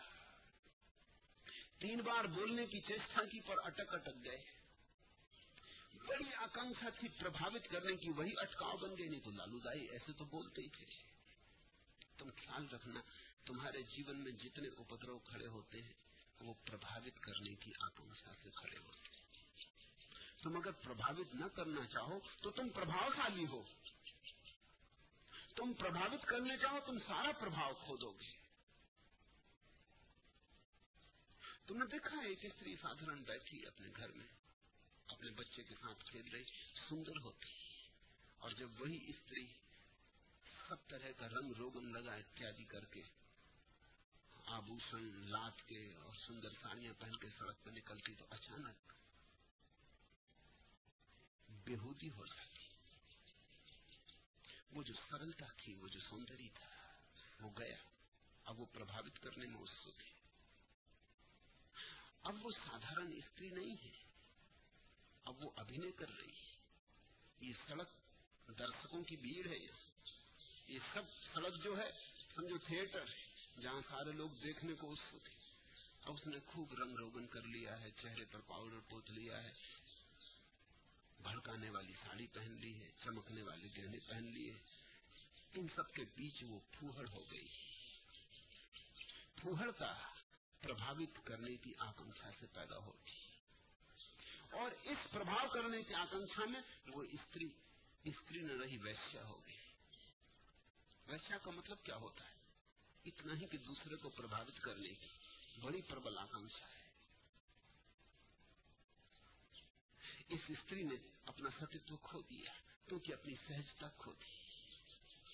सौंदर्य तभी सुंदर होता है जब कोई बिल्कुल सहज होता है। जैसे ही जटिलता आई कि सौंदर्य में बाधाएं पड़ जाती। लालूदाई ऐसे तो बोलते ही थे, इन्हीं लोगों को प्रभावित कर दिया था कहती कि क्या बकवास लगा रखी, इन्हीं को चौंका दिया था कि क्या रखा सारी पुत्र में। अरे जवाहरात की परख करनी हो तो जौहरी से पूछो, मैं रहा जौहरी, मुझसे पूछो। इन सबको मैं जानता हूं, कुछ भी नहीं है इनमें। यही गांव प्रभावित हुआ था, यही गांव इकट्ठा हो गया सुनने। आज भीड़ के सामने खड़े होकर मुश्किल खड़ी हो गई। 3 बार बोलने की चेष्टा की, अटक गए, बस संबोधन ही निकलता उपास को, और वाणी अटक जाती। ये कहानी पढ़ के मुझे एक याद आई। ऐसी घटना घटी जब मैं विश्वविद्यालय में विद्यार्थी था, तो मुझे काफी शौक था वाद विवाद में जाने का। अब भी चला गया ऐसा नहीं। मैं सारे मुल्क में कहीं भी विवाद हो, किसी यूनिवर्सिटी में हो, चला जाता। इतने मैंने मेडल और इतने ट्रॉफी इकट्ठी कर ली थी कि मेरी माँ कहने लगी कि इस घर में अब जगह बचने दोगे कि नहीं, कि हम रहें कहाँ। इकट्ठी करता गया, जहाँ कहीं खबर मिलती मैं पहुंच जाता। और मेरा कॉलेज बहुत उत्सुक था क्योंकि उनका नाम बढ़ता है। एक संस्कृत महाविद्यालय में एक प्रतियोगिता थी, तो मैं गया वहां भाग लेने। संस्कृत महाविद्यालय था तो स्वभाव था, संस्कृत महाविद्यालय के विद्यार्थी अंग्रेजी तो ठीक से जानते नहीं, पढ़ाई भी नहीं जाती थी उन्हें, थोड़ा बहुत ऐसा एक औपचारिक विषय की तरह पढ़ते थे। और ये भी ख्याल रखना कि संस्कृत पढ़ने वाला विद्यार्थी जब किसी को प्रभावित करना चाहे तो वो अंग्रेजी का उपयोग करेगा। तो संस्कृत कॉलेज का जो विद्यार्थी भाग ले रहा था प्रतियोगिता में, 3-4 शब्द तो उसने हिंदी में बोले, और इसके बाद उसने बर्ट्रैंड रसल का एक उद्धरण अंग्रेजी में उद्धृत किया। वो प्रभावित करने के लिए सोचा होगा कि इससे प्रभाव पड़ेगा कि हम संस्कृत के विद्यार्थी कोई गांव के गंवार नहीं, हम भी अंग्रेजी जानते हैं, बर्ट्रैंड रसल को भी जानते हैं। उसी में वो झंझट में पड़ गया। 2-3 शब्द तो बोला, चौथे पे अटक गया। मैं उसके पास ही बैठा था। उसकी दुर्दशा देख के वो इतनी मुश्किल में पड़ गया। अब उसने रटा होगा बिल्कुल क्रम से। एक रटने की एक खराबी ये होती है कि उसमें क्रम नहीं बदल सकते, क्योंकि एक शब्द के बाद दूसरा शब्द, जैसे रेलगाड़ी में डब्बे के बाद डब्बा आता है, अब वो आए नहीं, एक अटक गया तो पूरी गाड़ी अटक गई। तो मैंने तो उसको सहायता देने के लिए धीरे से कहा कि तू फिर से शुरू कर, शायद आ जाए। वो भी हद ना समझता, उसने फिर से शुरू कर दिया। उसने फिर कहा, भाइयों एवं बहनों। तो लोग बहुत चौंके गए, और फिर वही शब्द दोहराए, फिर वही बर्ट्रैंड रसल का, और वो फिर वहीं अटक गया। अब तो वो घबरा गया। अब तो मुझे भी आनंद आया। मैंने कहा फिर से। अटका हुआ आदमी मुश्किल में पड़ा, क्या करे, कुछ सूझे भी नहीं, आगे कोई गति भी नहीं। उसने फिर शुरू कर दिया कि भाइयों एवं बहनों। तब तो सारा विद्यार्थियों का समूह ताली पीटने लगा, लोग नाचने लगे। ये हद हो गई। वो वहां से आगे नहीं बढ़ा। उसके 10 मिनट वो भाइयों एवं बहनों 3-4 शब्द, फिर बर्ट्रैंड रसल ने क्या कहा उसके 3-4 शब्द, और वहीं आके बस फुल स्टॉप। वहां के एकदम गाड़ी उसकी रुक जाए। उनका पूरा व्याख्यान वही रहा। लालूदाई की कुछ वैसी हालत हुई होगी। संबोधन निकला 3 बार, उपासको उपासको उपासको, और फिर अटक गए। चौथी बार तो संबोधन भी नहीं निकला। पसीना पसीना हो गए, सब सूझबूझ खो गई, याद किया कुछ याद ना आया, हाथ पैर कपने लगे और भिग्गी बंध गई। तब तो गांव वाले असलियत पहचान गए। ये भी खूब बोध हुआ, समाधि हुई, और ये धर्मोपदेश करने चले थे लालूदाई और सारीपुत्र और मौदगलायन को कहते थे क्या रखा इनमें, और भगवान की भी आलोचना करते से चूकते नहीं थे। तो गांव के तो लोग थे, उन्होंने कहा हटाओ इसको, भगाओ इसको। उनके पीछे दौड़ने लगे, लालूदाई भागे। गांव के लोग चिल्लाने लगे कि ये भी खूब रहा, ये आदमी सारीपुत्र मौदगलायन की निंदा करता, प्रशंसा नहीं सुन सकता, और अब अपने आप से कुछ कह नहीं रहा, कुछ निकलते नहीं इनसे। ये खूब धर्मोपदेश हुआ। लालूदाई भागते हुए मलमूत्र के गड्ढे में गिर पड़े और गंदगी में लिपट गए। आदमी अहंकार से जिए तो गंदगी में ही जीता, आदमी ईर्ष्या से जिए तो गंदगी में ही जीता। तुम तभी निर्मल होते हो जब न भीतर कोई अहंकार होता, न बाहर कोई ईर्ष्या होती। तब तुम स्वच्छ होते हो, सभ्य स्नान, अभी अभी नहाए हुए। तब तुम कमल की फूल की तरह होते हो, सदा नहाए हुए। तुम पर धूल का एक कण भी नहीं जमता। धूल बाहर से नहीं आती, धूल भीतर से आ रही। भगवान के पास खबर पहुंची और भगवान ने कहा भिक्षुओं अभी ही नहीं, यह लालूदाई जन्मों जन्मों से ऐसे ही गंदगी में गिरता रहा है। भिक्षुओं अहंकार गंदगी है, मल है। भिक्षुओं अल्पज्ञान घातक है। इस लालूदाई ने थोड़ा सा धर्म सीखा है, लेकिन उसका भी स्वाध्याय नहीं किया, उसे भी पचाया नहीं। शब्द सीख लिए हैं इसमें कुछ, लेकिन शब्दों का अर्थ भी नहीं जानता। ऊपर ऊपर की कुछ जानकारी इकट्ठी कर ली, भीतर का ऐसे कुछ पता नहीं है, और इसने कभी स्वाध्याय नहीं किया। स्वाध्याय का अर्थ होता है शब्द सुन लिया, शब्द में अर्थ नहीं होता, अर्थ तो स्वाध्याय से आता है। जैसे समझो, बुद्ध ने ध्यान के संबंध में कुछ समझाया, तुमने सुन लिया कि ध्यान की प्रक्रिया क्या है, विधि क्या है। ये तो सिर्फ शब्द है, तुम ध्यान करोगे तो इनमें अर्थ पड़ेगा। मैंने प्रेम के संबंध में कुछ कहा, तुमने सुन लिया, तुमने ये शब्द लिख लिए अपनी मन की किताब पर, मगर इनमें अर्थ नहीं है। ये तो सिर्फ शब्द है। तुम प्रेम करोगे तो जानोगे अर्थ, अर्थ तो तुम्हें डालना होता है, अर्थ स्वाध्याय से आता है। स्वाध्याय का अर्थ होता है जो सुना उसे जियो, जो सुना उसे करो, जो सुना वैसे चलो, थोड़ा अनुभव में उतारो। स्वाध्याय शब्द बड़ा अद्भुत है, इसके भी हमने बड़े गलत अर्थ कर लिए। स्वाध्याय का लोग अर्थ समझते अध्ययन। अगर अध्ययन ही कहना था तो स्वाध्याय का के लिए कहते, अध्ययन शब्द तो उन्हें पता था। एक आदमी बैठ जाता है, शास्त्र खोल कर कहता स्वाध्याय कर। इसमें स्वा शब्द को देखते हो कि नहीं? किताब का अध्ययन होता है, स्वाध्याय कैसे किताब से होगा? किताब का अध्ययन करो और फिर किताब में जो पाया है उसे स्वयं में खोजो, तब स्वाध्याय होगा। किताब क्या करेगी? किताब में सब लिखा पड़ा है, किताब में लिखा पड़ा है। किताब मुक्त तो नहीं हो गई, किताब को निर्वाण तो नहीं मिल गया, किताब को समाधि तो नहीं लग गई।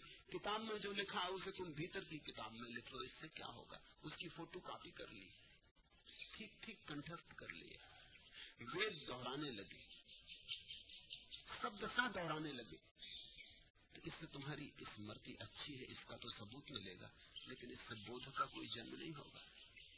स्वाध्याय का अर्थ होता है जो सुना, जो पढ़ा, अब उसको परखो भी, उसको कभी जीवन में उतारो, उसके रंग के साथ थोड़ा चलो भी।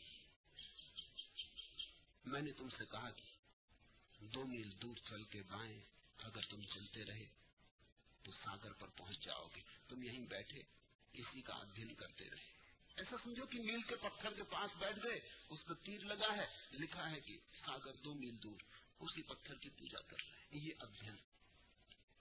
उस पत्थर की मान ली और चल पड़े जिस तरफ तीर था।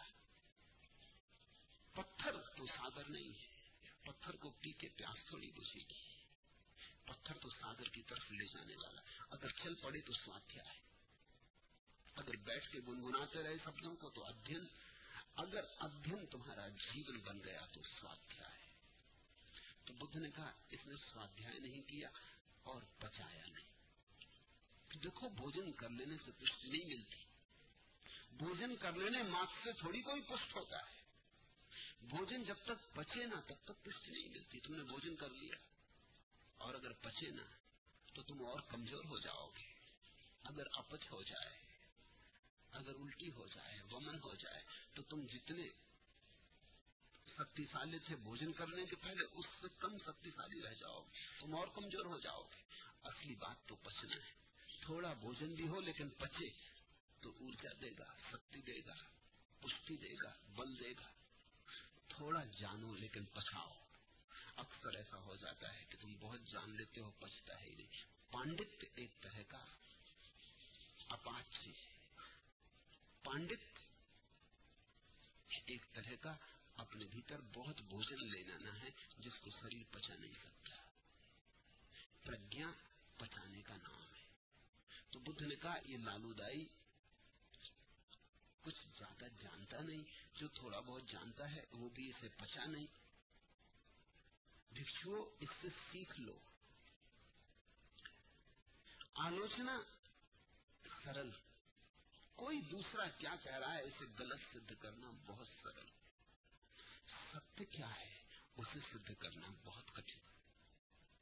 सच तो यह है निंदक और आलोचक वे ही लोग बन जाते हैं जो पाते हैं कि सत्य के सृजन करने की उनकी क्षमता नहीं। जो कवि कविता करने में असफल हो जाता है वो आलोचक बन जाता है। तुम जब कुछ नहीं कर पाते तो कम से कम इतना तो कर ही सकते हो कि दूसरे जो कर रहे हैं गलत कर रहे हैं। ये तो बड़ा आसान है।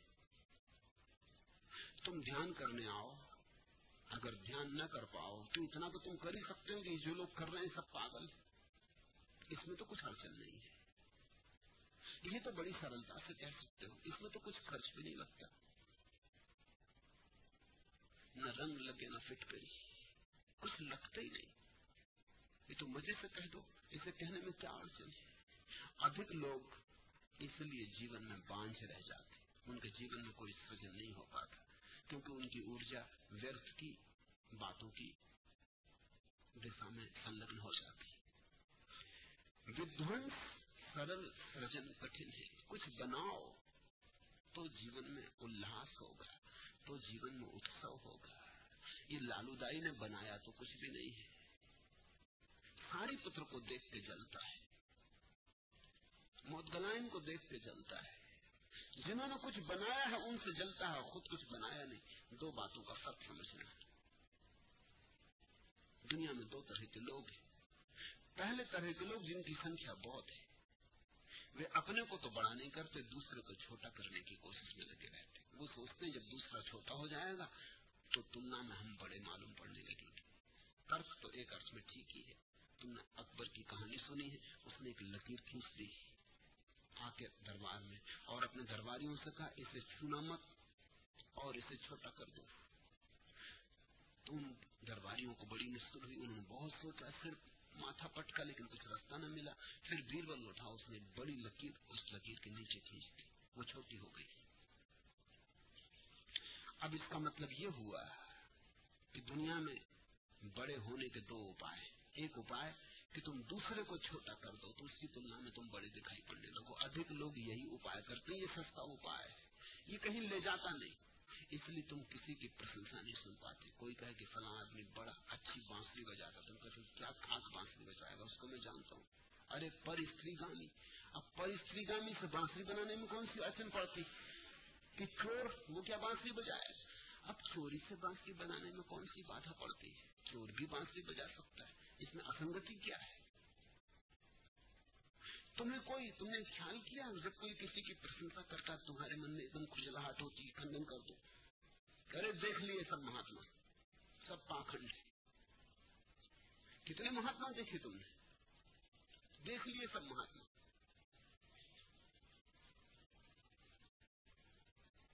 तुम ये मान ही नहीं सकते कि कोई तुमसे बेहतर हालत में हो सकता है, क्योंकि अगर कोई तुमसे बेहतर हालत में है तो फिर तुम्हें कुछ करना पड़ेगा, फिर तुम्हें उठना पड़ेगा, तुम्हें अपने को बदलना पड़ेगा, रूपांतरण करना होगा।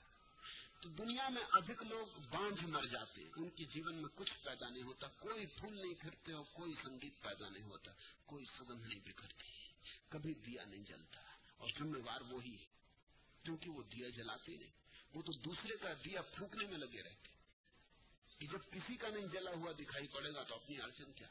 इसलिए लोग सुबह से उठ के अखबार पढ़ते, और अखबार पढ़ के बड़ी शांति मिलती। गीता पढ़ो तो शांति नहीं मिलती, गीता पढ़ो तो अशांति मिलती। समझ लेना मेरी बात, क्या मैं कह रहा हूँ, नहीं तो तुम कहोगे भगवान ने गलत बात कही थी।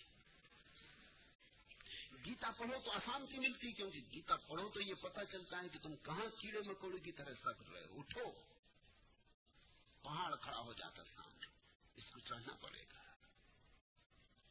अर्जुन चढ़ गया, तुम क्यों नहीं चढ़ रहे हो? बेचैनी होती, गीता पढ़ के शांति नहीं मिलती। जिनको मिलती उन्होंने गीता पढ़ी नहीं। गीता पढ़ोगे तो अशांत हो जाओगे, तब दुकानदारी नहीं कर सकोगे इतनी आसानी से जैसी कर रहे हो, क्योंकि फिर अर्जुन कब बनोगे? फिर ये कृष्ण चेतना का अनुभव कब करोगे? फिर ये छोटी छोटी बातों में उलझे हो, इसमें नहीं उलझे रह सकोगे। फिर भगवान को कब पुकारोगे? फिर समर्पण कब होगा? फिर अर्पण कब होगा? ये समय बहा जा रहा है। गीता तो बेचैन कर देगी, झकझोर देगी। गीता तो कहेगी उठो, अब बहुत समय तो बीत ही चुका, थोड़ा जो बचा है उसका कुछ उपयोग कर लो। एक बेचैनी, एक दिव्य बेचैनी, एक दिव्य असंतोष तुम्हारे भीतर पैदा हो जाएगा। तो मैं तुमसे कहता हूँ गीता पढ़ोगे तो अशांत हो जाओ। अखबार पढ़ने से बड़ी शांति मिलती है, इसलिए लोग अखबार पढ़ते, गीता नहीं पढ़ते। अखबार पढ़ने से क्या शांति मिली? पढ़ अखबार, फलाना आदमी की स्त्री को ले भागा, तुम्हारे मन में बड़ी शांति मिलती है कि देखो हम पत्नी व्रती, हम तो कभी किसी की स्त्री लेकर नहीं भागे। फला आदमी ने हत्या कर दी, हम बेहतर सोचते कभी कभी हत्या करने की, मगर कर थोड़ी देते। फला जगह दंगा फसाद हो गया, इतने लोग मारे गए, शांत होता है कि चलो अपन तो नहीं झंझट में पड़ते। तुम अखबार पढ़ के एक बात से निश्चिंत हो जाते हो कि तुम दुनिया के सबसे बेहतर आदमी हो। अखबार पढ़ के बड़ी शांति मिलती है। और जिस दिन अखबार में बुरी खबर नहीं होती, उस दिन तुम कहते हो आज कोई खबर ही नहीं, क्योंकि असली खबर तो तुम जिसकी तलाश करते हो वो ये कि कितने लोग भाग गए, कितने लोग किसकी स्त्रियां ले भागे, कितनों ने चोरी की, कितने ने हत्या की, कितनों ने बुरा किया। अखबार में सनसनीखेज बात कौन सी होती? सनसनीखेज बात वही होती जिससे तुम्हारे भीतर ये सिद्ध होता है कि तुम बेहतर आदमी। अरे इन सबसे तो तुम ही बेहतर, इनसे तो हम ही बेहतर। जब भी दूसरा छोटा हो जाता है, इसलिए तुम देखना निंदा में रस होता है। अगर कोई आदमी आए और किसी की निंदा करने लगे तो तुम हजार काम छोड़ के कहते हो हाँ भाई और कुछ सुनाओ। फिर क्या हुआ? फिर इसके आगे क्या हुआ? फिर तुम्हें एक खुजलाहट पैदा होती, तुम हजार काम छोड़ देते हो। तुम भगवान की प्रार्थना कर रहे थे, तुम छोड़ देते हो। कोई निंदक आ गया, तुम कहते छोड़ो प्रार्थना फिर कर लेंगे। निंदक महाराज मिले न मिले, इनको वैसे काम भी काफी रहता, क्योंकि जो मिल जाता वो इनको घंटों रोक लेता है। तो कहो भाई क्या खबर? चलते फिरते अखबार भी है, जीते जागते अखबार भी, और स्वभावतः जीते जागते अखबार जैसी खबरें लाते। छपे अखबार नहीं ला सकते। छपे अखबारों पर कुछ सरकारी नियंत्रण भी होता है। ये जीते जाते अखबार, इन पर कोई नियंत्रण नहीं है। क्या बोलते हैं, इन पर कोई मुकदमा नहीं चलता, कोई अदालत में नहीं घसीटा जाता, कोई इनको प्रमाण नहीं जुटाना पड़ता। एक स्त्री एक दूसरी स्त्री को किसी तीसरी स्त्री के संबंध में निंदा की बातें कह रही थी। पहली स्त्री बड़ी प्रसन्नता से सुन रही थी। जब पूरी बात होगी तो कह रहे कुछ और सुनाओ, थोड़ा कुछ और बताओ। फिर क्या हुआ? उस स्त्री ने कब छोड़ोगी, जितनी मैं जानती थी उससे दुगना तो बता ही चुकी।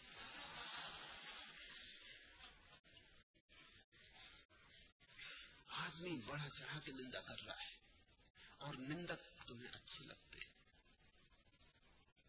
कबीर ने तो किसी और मतलब से कहा था, निंदक नीरे राखिए आंगन कुटी छबाए। तुम भी रखते हो लेकिन किसी और मतलब से। कबीर ने तो कहा था अपना निंदक आंगन कुटी छपा के अपने पास ही रख लेना चाहिए कि अपनी निंदा करता रहे। तुम भी निंदक को पसंद करते हो, अपने को नहीं, दूसरों का निंदक। तुम उसके लिए आंगन कुटी छपा के रख लेते। तुम कहते आओ हमारे घर में विराजो महाराज, यही भोजन कर लेना आज, और फिर कुछ गपशप होगी। जब कोई किसी की निंदा करता है तो तुम्हें अच्छा लगता है, क्योंकि वो सारी दुनिया को छोटा करके दिखला रहा है। उसकी तुलना में अचानक तुम्हारी लकीर बड़ी होने लगती है। ये दुनिया के अधिकतम लोगों की व्यवस्था है बड़े होने की। ये बड़े होने का कोई मार्ग नहीं है, ये थोड़ी बात है। तुम ख्याल रखना कि जो दूसरों की निंदा तुमसे कर रहा है, उनके पास जाके तुम्हारी निंदा करता है, करेगा ही। तुमसे और दूसरों से उसे क्या लेना देना है? वो तो निष्पक्ष भाव से निंदा करता है। वो तो जिसके पास चला जाता है दूसरों की निंदा कर देता है और प्रसन्नता से एक कप चाय पी लेता, सिगरेट पी लेता, अपना आगे बढ़ जाता है। दूसरा जो वर्ग है बहुत अल्प छोटा सा वर्ग है, 1000 में 1, लाख में 1, जो दूसरे को छोटा करके बड़ा नहीं होना चाहता, जो स्वयं ही बड़ा होना चाहता है। वही व्यक्ति साधना में उतरता है जो स्वयं ही बड़ा होना चाहता है। जिसको परमात्मा ने सीधा सीधा पुकारा, जो दूसरे के बहाने नहीं। वो जाके भगवान से ये नहीं कहेगा कि मैं अच्छा आदमी हूं क्योंकि मेरे पड़ोसी मुझसे भी ज्यादा बुरे आदमी थे। नहीं, वो भगवान के सामने कहना चाहेगा कि देखो मेरे भीतर दूसरे की तुलना में अच्छा बुरा नहीं हूं, मैं जैसा हूं ये सामने खड़ा। तुलना से जो बड़प्पन पैदा होता है वो झूठा है। तुम्हारे स्वयं के निखार से जो बड़प्पन पैदा होता है वही सच्चा है। तो बुद्ध ने कहा विध्वंस सरल, सृजन कठिन, और आत्मसर्जन तो और भी कठिन। अहंकार स्पर्धा जगाता, स्पर्धा में ईर्षा होती, ईर्षा से द्वेष, द्वेष से शत्रुता, और फिर तो अंतर्बोध जगे। कैसे सारी शक्ति तो इसी में व्यय हो जाती है, इसी मरुस्थल में खो जाती है। नदी सागर तक पहुंचे कैसे? दूसरे का विचार ही ना करो, समय थोड़ा है, स्वयं को जगा लो, बना लो, अन्यथा मलमूत्र के गड्ढों में बार बार गिरोगे। भिक्षुओं तुम ही कहो बार बार गर्भ में गिरना, मलमूत्र के गड्ढे में गिरना नहीं तो और क्या है। ये बात बड़ी गजब की कही बुद्ध ने। माँ का पेट है क्या मलमूत्र का गड्ढा है? वहाँ और है क्या? बच्चा मलमूत्र में लिपटा ही पड़ा रहता 9 महीने तक। बार बार जन्म लेना, मलमूत्र के गड्ढे में बार बार गिरना। बुद्ध पुरुष छोटी छोटी घटना से बड़े गहरे इशारे ले लेते। अब कहाँ लालूदाई का मलमूत्र के गड्ढे में गिरना, और कहाँ बुद्ध ने खींचा उस बात को, किस अपूर्व तल पर ले गए। और उन्होंने कहा ये लालूदाई जन्म जन्म में गिरता रहा। वो इसी की बात कर रहे हैं कि बार बार ऐसे ही भटकता रहा, इसने कभी अपने को बनाया नहीं, दूसरों की निंदा में लगा रहा, शक्ति औरों की निंदा में गंवा दी। वही शक्ति आत्मसृजन बन सकती थी, उसी शक्ति की छेनी बनाकर अपनी मूर्ति का निर्माण कर सकता था, भगवान हो सकता था। वो तो किया नहीं, और बार बार गड्ढों में गिरा। गड्ढे गर्भ के गड्ढे। यह अकेला देश है पृथ्वी पर जहां हमने गर्भ को मलमूत्र का गड्ढा जाना। बड़ी सच्ची बात है, दुनिया में कहीं नहीं कही गई ये बात, क्योंकि बात ही घबराती है हमको कि मलमूत्र का गड्ढा माँ का पेट, लेकिन है तो मलमूत्र का गड्ढा। घबराए चाहे न घबराए, लेकिन सच तो सच है, सच को झूठ तो किया नहीं जा सकता। दोबारा जन्म लेने का मतलब फिर 9 महीने मलमूत्र के गड्ढे में पड़ोगे, और फिर जीवन भर भी क्या है, मलमूत्र ही पैदा करते हैं अधिक लोग, और तो कुछ पैदा करते ही नहीं। इधर भोजन किया, उधर मलमूत्र किया। अगर उनका पूरा काम तुम समझो तो ऐसा ही है, एक जैसे एक नली, एक तरफ से भोजन डालो, दूसरी तरफ से भोजन निकालते हो, कुछ और पैदा करते हो। आत्मा जैसी कोई चीज पैदा होती, चेतना जैसी कोई चीज पैदा होती। इस फर्क को ख्याल में लेना। भोजन तुम भी करते हो, भोजन रविन्द्रनाथ भी करते, भोजन कालिदास भी करते, भोजन महावीर भी करते, बुद्ध भी करते, लेकिन उसी भोजन से रविन्द्रनाथ के जीवन में गीत लगते, उसी भोजन से कालिदास के जीवन में काव्य लगता, उसी भोजन से महावीर के जीवन में अहिंसा लगती, उसी भोजन से बुद्ध के जीवन में समाधि फलती। तुम्हारे जीवन में क्या फलता? सिर्फ मलमूत्र पैदा होता। ये कुछ अजीब सी बात है। इस ऊर्जा को रूपांतरित करो। तो बुद्ध ने ये सूत्र कहे। स्वाध्याय न करना मंत्रों का मैल है। मंत्र तो सीख लिया, दोहरा दिया तोते की तरह, और उसका स्वाध्याय न किया तो मंत्र पर धूल जम जाती, फिर मंत्र मैला हो गया। मंत्र को साफ करो, निखारो। मंत्र में जरूर शक्ति है, जैसे दर्पण में चित्र बन सकता तुम्हारा, लेकिन धूल तो हटाओ। जैसे दर्पण पर धूल जम जाती, ऐसा बुद्ध कहते मंत्र पर भी धूल जम जाती, शास्त्र पर भी धूल जम जाती, शब्द पर भी धूल जम जाती। उसे झाड़ो। झाड़ोगे कैसे? स्वाध्याय से। जो कहा है शब्द ने उसे जीवन में उतारो, निखारो, पहचानो, परीक्षा करो, प्रयोग करो। झाड़ बुहार न करना घर का मैल है। और जैसे घर में कोई झाड़ू बुहारी न लगाए तो घर में मैल धूल इकट्ठी होती जाती, ऐसे ही भीतर कोई झाड़ू बुहारी न लगाए तो भीतर के घर में भी धूल इकट्ठी होती चली जाती। जिनको तुम विचार कहते हो वो धूल के अतिरिक्त और कुछ भी नहीं। एक ज़ेन कथा है। एक युवक अपने गुरु के पास वर्षों रहा और गुरु कभी उसे कुछ कहा नहीं। बार बार शिष्य पूछता कि मुझे कुछ कहें, आदेश दे, मैं क्या करूं? गुरु कहता मुझे देखो, मैं जो करता हूं वैसा करो, मैं जो नहीं करता हूं वो मत करो, इससे ही समझो। लेकिन उसने कहा इससे मेरी समझ में नहीं आता, आप मुझे कहीं और भेज दें। ज़ेन परंपरा में ऐसा होता है कि शिष्य मांग सकता है कि मुझे कहीं भेज दे जहां मैं सीख सकूं। तो गुरु ने कहा तू जा, पास में एक सराय है कुछ मील दूर, वहां तू रुक जा, 24 घंटे ठहरना, और सराय का मालिक तुझे काफी बोध देगा।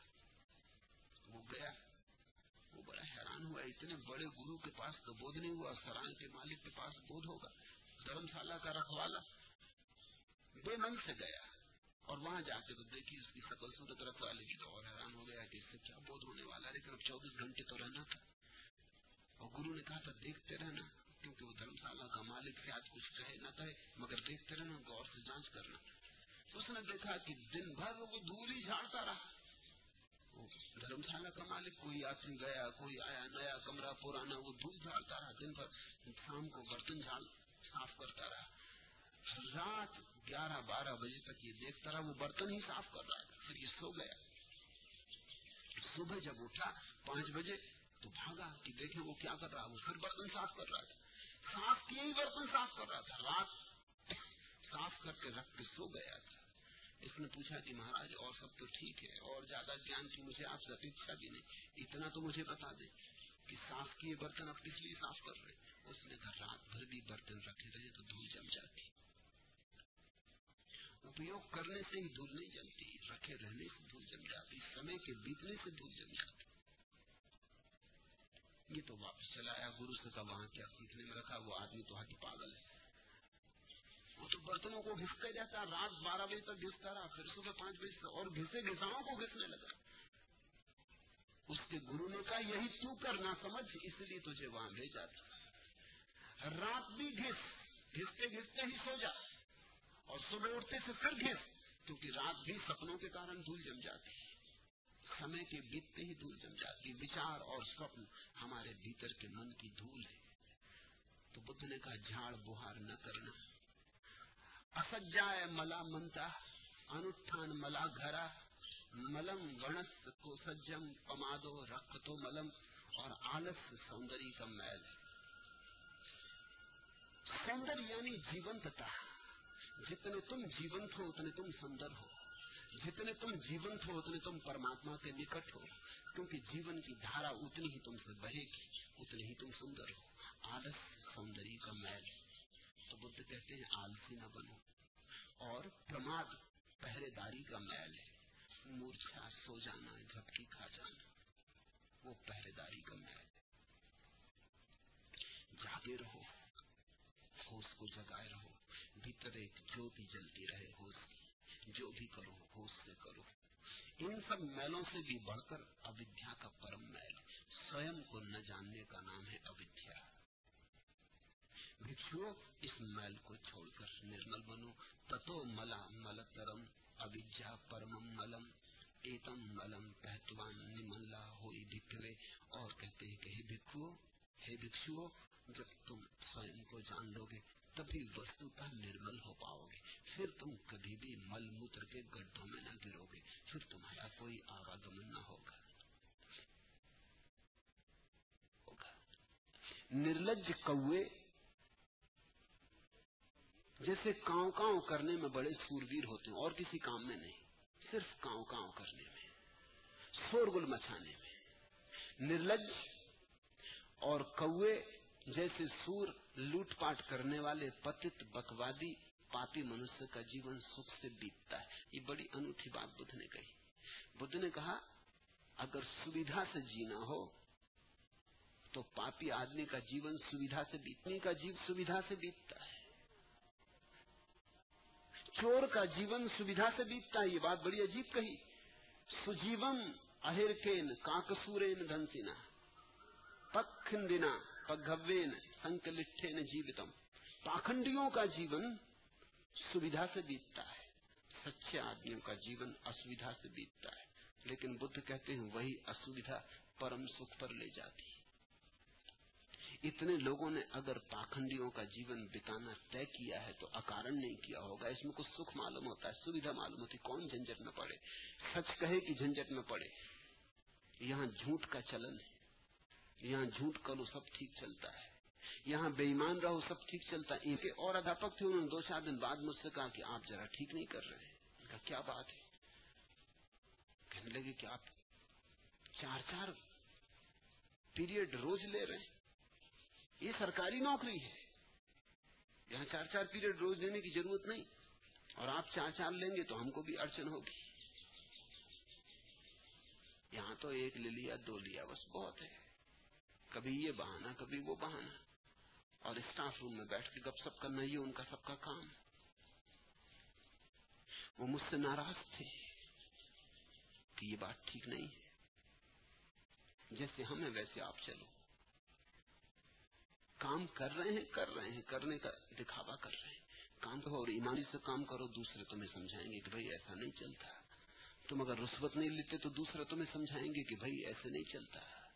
तुम अड़चन खड़ी कर दोगे, तुम हम सब के बीच में झंझट खड़ी कर रहे हो। यहाँ जो चलता है वैसे ही चलो। इस संसार में झूठ का चलन है। इसलिए बुद्ध कहते हैं निर्लज्ज का जीवन सरल है, सुगम है, सुविधापूर्ण है, उसे लज्जा ही नहीं। वो जैसा मौका देखता वैसा हो जाता। अवसरवादी का जीवन बड़ा सुविधापूर्ण है। अगर तुम्हारे जीवन में कोई सिद्धांत है और तुम्हारे जीवन में अगर कोई साधना है तो तुम हमेशा अड़चन पाओगे, हमेशा कठिनाई पाओगे। कोई साधना नहीं है, कोई सिद्धांत नहीं, निर्लज्ज का जीवन है, अवसरवादी का जीवन है, जिसने जहां देखी जैसी हवा बह रही वैसे ही चल पड़े, जिसके साथ जैसा लगता है कि ठीक चलेगा वैसा ही चला लिया। कौवे जैसे कांव कांव करने वाले लोग, इशारा है वही भिक्षु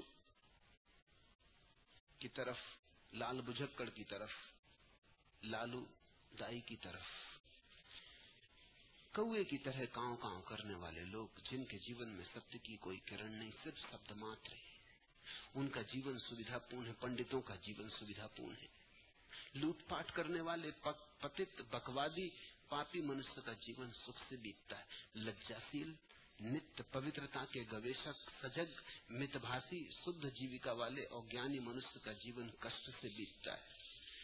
हिरमिता चा दुजीवम नित्यम सुचिग वेसिना अली नेनप गव्वेन शुद्धा जीवेन पश्यता। जितनी शुद्धता से जीना चाहोगे उतनी कठिनाई होगी, क्योंकि पहाड़ पर चढ़ना कठिन, चढ़ाव सदा कठिन होता है। ऊंचाई पर उठना कठिन, नीचाई में उतरना सदा आसान। बुरा करना सदा आसान, भला करना सदा कठिन। इसलिए कठिनाई से मत बचना, क्योंकि कठिनाई ही उठाती है।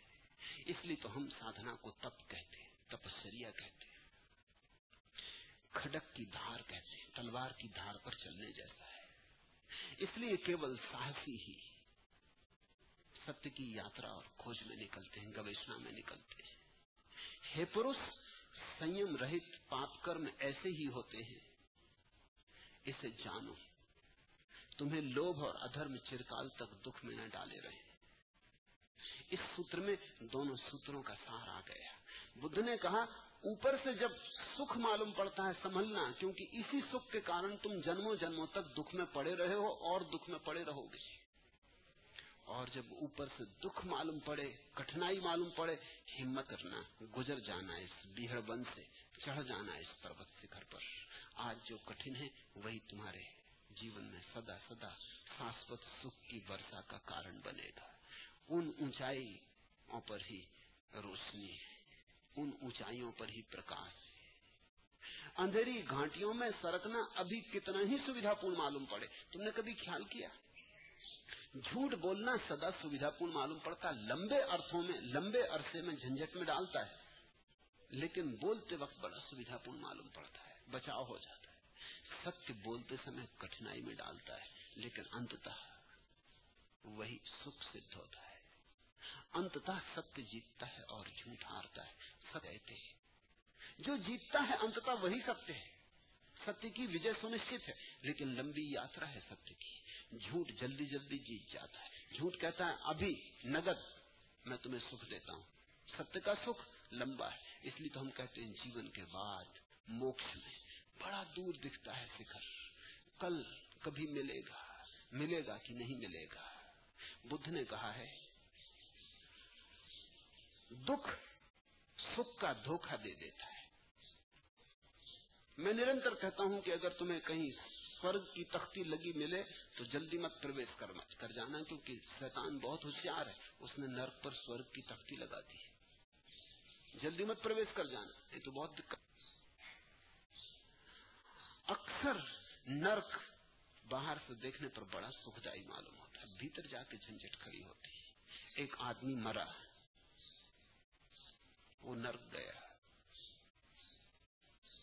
शैतान ने उसका स्वागत किया। वो तो बड़ा हैरान हुआ, वो तो सोचता था कि मार पिटाई होगी शुरू में, उसका स्वागत हुआ।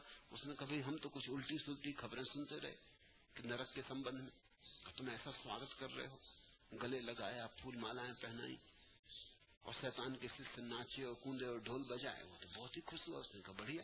और चारों तरफ देखा तो बड़ा सौंदर्य भी है। अब उसने शैतान से पूछा अब हमें क्या करना पड़ेगा। शैतान ने कहा तुम चुन लो। हमारे संबंध में बड़ी झूठी खबरें फैली। ईश्वर कितने अवतार हुए तुम्हें बताओ। शैतान का कहीं कोई अवतार हुआ? ईश्वर तो बोलता रहा, एक तरफा बात चल रही है, वही समझाता रहा, हमारी किसी ने सुनी भी नहीं, मौका भी नहीं मिला। तुम अपनी आंख से देख लो। उस आदमी को भी लगा कि बात तो ठीक ही है, सब सुंदर था, सब सुंदर था, स्वर्ग जैसा सुंदर था। फिर अंदर ले गया, फिर उसने कहा तुम चुन लो, ये 3 स्थान है, इसमें से तुम्हें जो चुनना हो। उसने कहा चुनाव की भी स्वतंत्रता है यहाँ बिल्कुल स्वतंत्रता है, यहाँ परम स्वतंत्रता है, तुम चुन लो जहां तुम्हें रहना हो। 3 खंड है नरक के। पहले खंड में ले गया तो घबराया वो आदमी। वहां कोड़ों से बड़ी पिटाई हो रही थी, लहूलुहान लोग हो रहे थे। उसने कहा भाई ये हमें ना चाहे जल रहे थे। अब असलियत शुरू होनी प्रकट हुई। वो जो दिखावा और स्वागत इत्यादि था कब खत्म हो गया। उस कढ़ाओं में लोग डाले जा रहे थे, भूने जा रहे थे, जलाए जा रहे थे, चिल्ला रहे थे, रो रहे थे। उसने कहा नहीं भाई ये भी हमें न जमेगा। लेकिन वो घबराने लगा, पता नहीं तीसरे में क्या हो, और 3 ही है और 3 में से चुनना है। तीसरे में गया तो उसे ये कुछ बात जची। घुटना घुटना मलमूत्र भरा हुआ था और लोग खड़े हुए, कोई चाय पी रहा, कोई कॉफी पी रहा, जिसको जो पीना हो। सिर्फ ये था कि मलमूत्र घुटने घुटने तक था। तो उसने कहा कि ये चलेगा, ये सब गपशप, ये ठीक है, ये तकलीफ तो है थोड़ा घुटने घुटने तक मलमूत्र, लेकिन ये तो हो जाएगा, कम से कम आग और कोड़ों से तो बेहतर। उसको भी एक चाय दे दी गई, वो भी चाय पीने लगा बड़ा प्रसन्न। और तभी एक जोर की घंटी बजी और एक आवाज आई कि अब बस अपने अपने सिर के बल खड़े हो जाओ। वो चाय पीने के लिए थोड़ी छुट्टी मिली थी, उसने कहा मारे गए सिर के बल। वो मलमूत्र के गड्ढे में अब सिर के बल खड़े होने का असली वक्त आ गया। बुद्ध ने कहा है नरक स्वर्ग का धोखा देता है, दुख सुख के आवरण पहन के आते, उनसे सावधान रहना। जो बात आज कठिनाई भी हो पहाड़ चढ़ने में तो घबराना मत। सच अगर आज मुश्किल में भी डाले तो पड़ जाना, और सत्य की खोज में असुरक्षा हो, कठिनाई हो, कांटे मिले, कंटकाकीर्ण पथ मिले, गुजर जाना, क्योंकि एक दिन यही कठिनाई तुम्हें उन शिखरों पर ले जाएगी जहां शाश्वत शांति है, जहां वस्तुतः स्वर्ग है। एवं भो पुरुष जाना ही पाप धम्मा असंजता मातम लोभो अधम्भो चातिरम दुखाय रंधव। हे पुरुष, संयम रहित पाप कर्म ऐसे ही होते हैं, सुख का धोखा देते हैं, मिलता दुख है। इसे जानो, तुम्हें लोभ और अधर्म चिरकाल तक दुख में ही डाले न रहे। जागो, जागरण केवल शब्दों को सुनने से नहीं आने वाला है। इस जागरण के लिए चेतना की सारी मूर्छा की ग्रंथियां काटनी पड़े। जहां जहां मूर्छा है, मोह है, वहां वहां से मुक्त अपने को करो, निर्ग्रंथ करो। इन सूत्रों पर ध्यान करना, स्वाध्याय करना। क्यों? क्योंकि स्वाध्याय न करना मंत्रों का मैल है। असज्जाय मला मंता अनुत्थान मला घरा, ये भी मंत्र है। इन पर स्वाध्याय करना, अन्यथा इन पर भी मैल जम जाएगा। ये किसी काम ना आ सकेंगे। तुम्हारा अनुभव बन जाए तो ही मुक्तिदायी है।